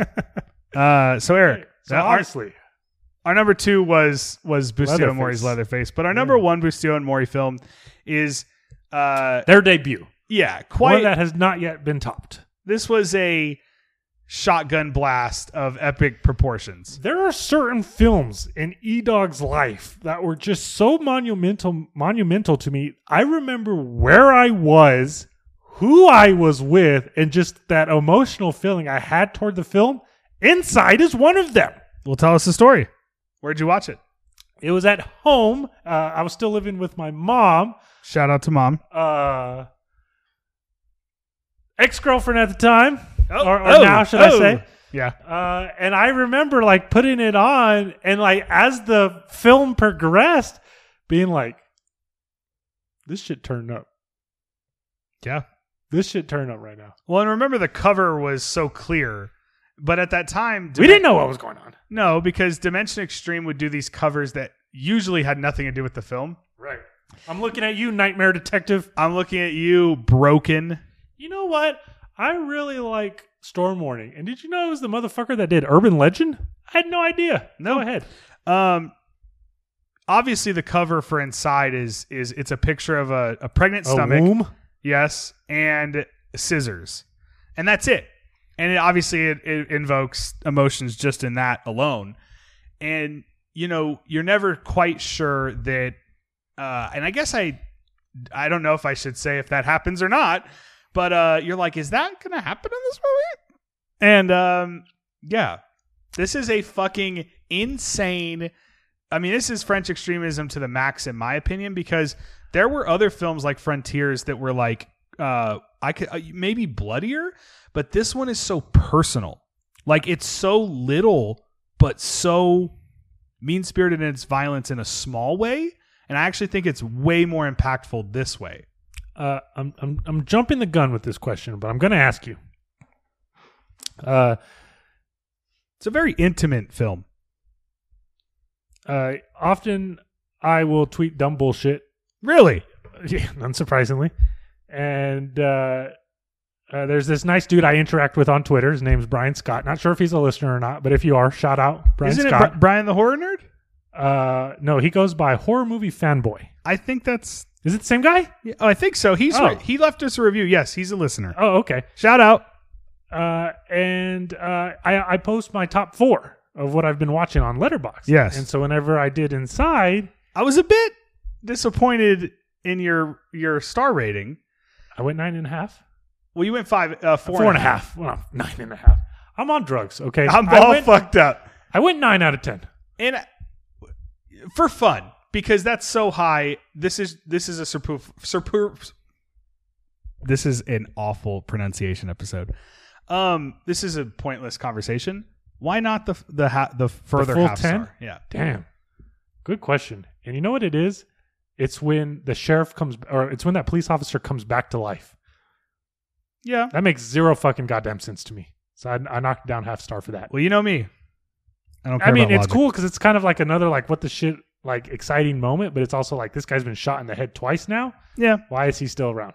It's a dumb logic thing. Sure. For me. You answered the question. I was asking you why, so please go ahead. Okay, so he replied that Inside is good, but it's second to Martyrs in terms of French horror films. This is going to get dicey, Eric. Go ahead. What do you think? Okay, so I have a couple things to say here. I think Inside is intimate, small, and one of the best movies ever made. I think personally, I think if I had to, let's just say if I had to rank them 1 and 2, yes, I would put please. I would put Martyrs 1 for me personally. You're siding with but horror movie fanboy. But Martyrs is also speaking to like the existential question of life and stuff to me. And obviously, as everyone knows, I'm sure it's annoying to hear me talk about this all the time, but the ending of Martyrs is like the final words of it have like, I saw that film in 2008, I think. And obviously it's just a giant film that is asking this insane question. And obviously, it has all this viscera and craziness in it, but it's also like, in Martyrs, they're trying to figure out if there's life after death. And so it has that like religious aspect almost. And so for me, Martyrs is speaking more to me, but I actually, even saying it, feel horrible because of how much I like Inside.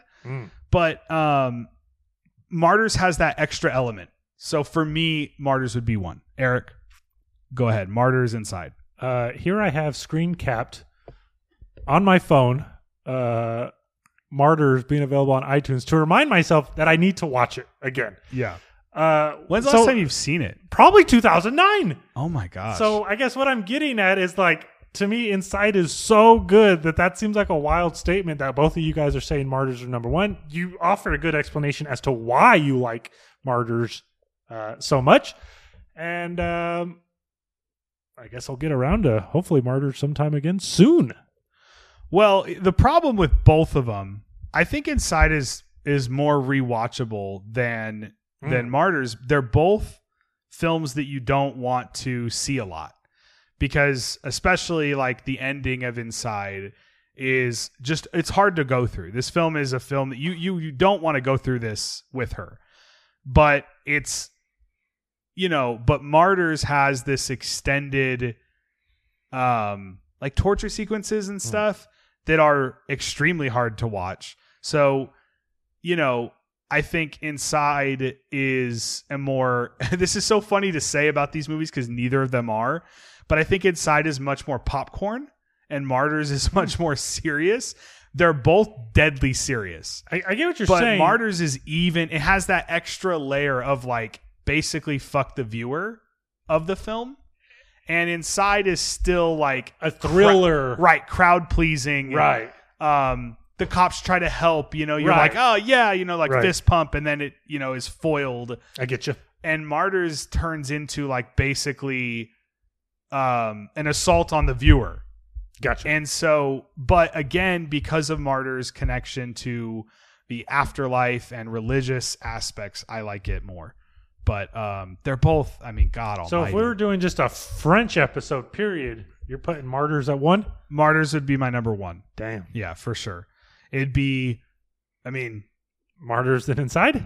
It'd be Martyrs Inside High Tension, right? Damn. I don't know. There you go.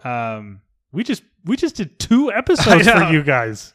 Well, it's funny because, what about you? How do you, I guess you already kind of said you haven't seen Martyrs in a long time, but over a decade. I don't blame you for it either. I've only seen it more because I've shown it to people. Gotcha. That's how I've rewatched it, because you don't sit and, let's turn Martyrs on, right? And feel like shit. I've shown it to several of my friends. I want you guys to feel like shit. I can tell you actually the last time I watched it, I'll shout out if they ever listen. Okay. It was to show Kyle Brim and his girlfriend Martyrs. And actually maybe Josh Fisher. I think he might have been there. Some friends of ours. Sounds like a weird combo. Yeah, because here's what happened. I think my brother... To show them Martyrs. I think my brother had... and maybe Jamie, shout out Jameson Lucas, what's up? I think they had promoted to them that there was this fucked up movie that they should never watch. And I think it was tantalizing. Yeah, they're like, what do you mean? Like, let's just watch it. It can't be that bad. And their reaction was, yeah, it was pretty fucked up. I think that was the last time I watched it at his house. And you know where? I'll tell you where we rented it. So I have the Blu-ray, but my Blu-ray was in Las Cruces because I was still going to college at the time. And the way that we watched it, we rented it from the PlayStation store. Nice. And it had the fully uncut version at the time. It was crazy. So anyways, but our number 1 for Bustillo and Mori is their most excellent home invasion thriller. It's kind of funny Inside. that we couldn't get through a French extremism episode without also opining about Martyrs. It's the same genre. Yeah. Well, they're both and they came out a year apart, I believe. I think it was 2007 Inside, 2008 Martyrs. And these were the halcyon days for us, at least for me. So anyways, number 1, Inside. We love it. Do not watch Inside and think you're going to see a crowd-pleasing movie in any way. Depends on your definition of crowd-pleasing, because, I'm there for like the violence and the gore, and it's certainly crowd-pleasing in that aspect. Well, definitely, but man, is it sad. There is a headshot. Yes. That I somehow managed to have forgotten. There's a scissor in a hand. And whenever that happened, I was like, okay. You know what? One thing I want to say about all Bustillo and Mori films is each one of their films closes out with like a haunting final image. Yeah, absolutely. Yeah. Each one of their films, it's like one last shot, and it's like, damn. So we love Good these stuff. guys. Yeah. Yeah, I'm just thinking about it now. It's funny because I want to rewatch it, but every time I do, I'm like, yeah, I don't need to see Inside for a few more years. And if you haven't seen it, it's available on iTunes. I'll double check for you guys right now. He'll check right now. But while he does that, thank you so much for listening to this episode of the Ghoul Squad podcast. I can't believe it took us this long. Sorry. I don't know what our next episode will be about. Oh, you know, I had an idea. Okay. We do this every time and then we never do it. We should do one soon, and we should review, like, with spoilers, no spoilers, with spoilers, Nope. Oh, just... Well, yeah, we'll do some, like, you know, other shit, trivia, and then do a full, like, it'll be called Nope review. I'd be into that. Because we can't I cannot wait to see this movie. This is my most anticipated movie of the year. I agree. It's Nope. And that kind of worries me. You know, I get scared. I'm like, fuck, I really hope I like it a lot because I'm very excited for it. Eric is still searching iTunes for Inside. Just the remake came up? Well, go to Bustillo and Mori. Oh, here it is. Inside. You found it? I did. It's available to buy for $5.99. That'll be the awesome. best $6 you guys will have ever spent. And you should also watch And if you scroll, Alicia Kandisha. and if you scroll down to related, it's listed on iTunes as The Inside. oh, weird. So you need to search The Inside. That's very odd. A pregnant woman is tormented by a strange woman 4 months after her husband's death. The strange woman wants her unborn baby. Wow. The user rating is 3.5. That's funny. Sounds right. $6 to buy. Okay. Well, we're trailing as usual. So, Eric, anything else on this episode of the Ghoul Squad podcast? We love you. We're sorry it took us so long. And I don't think there's ever going to be an episode that we don't say that. True. But yeah, maybe we'll review Nope next. I'd like to do one soon. So just one big Nope review episode? Yeah, well, and then other bullshit, like if in case you watch Some bullshit. Stranger Things. Some pressure now. What's your Apprehensive? Yeah. My mother wants to watch it and she hasn't seen season 3. Oh, well, that makes total sense. Why didn't you say that originally? So I wanted to sound like I was a cool, tough guy. Yeah, oh, nice. Yeah. Well, you kind of look like a cool, tough guy. Avoiding what's cool right now. Sweet. Yeah. And on that note, Bye. we love you so listening. much. Thank you. Buy a shirt. Click links in our podcast description. They're all in there. Yeah. At Ghoul Squad FM on everything. Or just say hello. Yes. And goodbye. Godspeed. You know, we're done. Okay. We made it through a whole episode without talking about the pandemic. Or having to get up to go pee. Well, that we're probably dehydrated. This is probably a new age for the Ghoul Squad podcast. Okay. Goodbye, everybody. Bye-bye. Bye.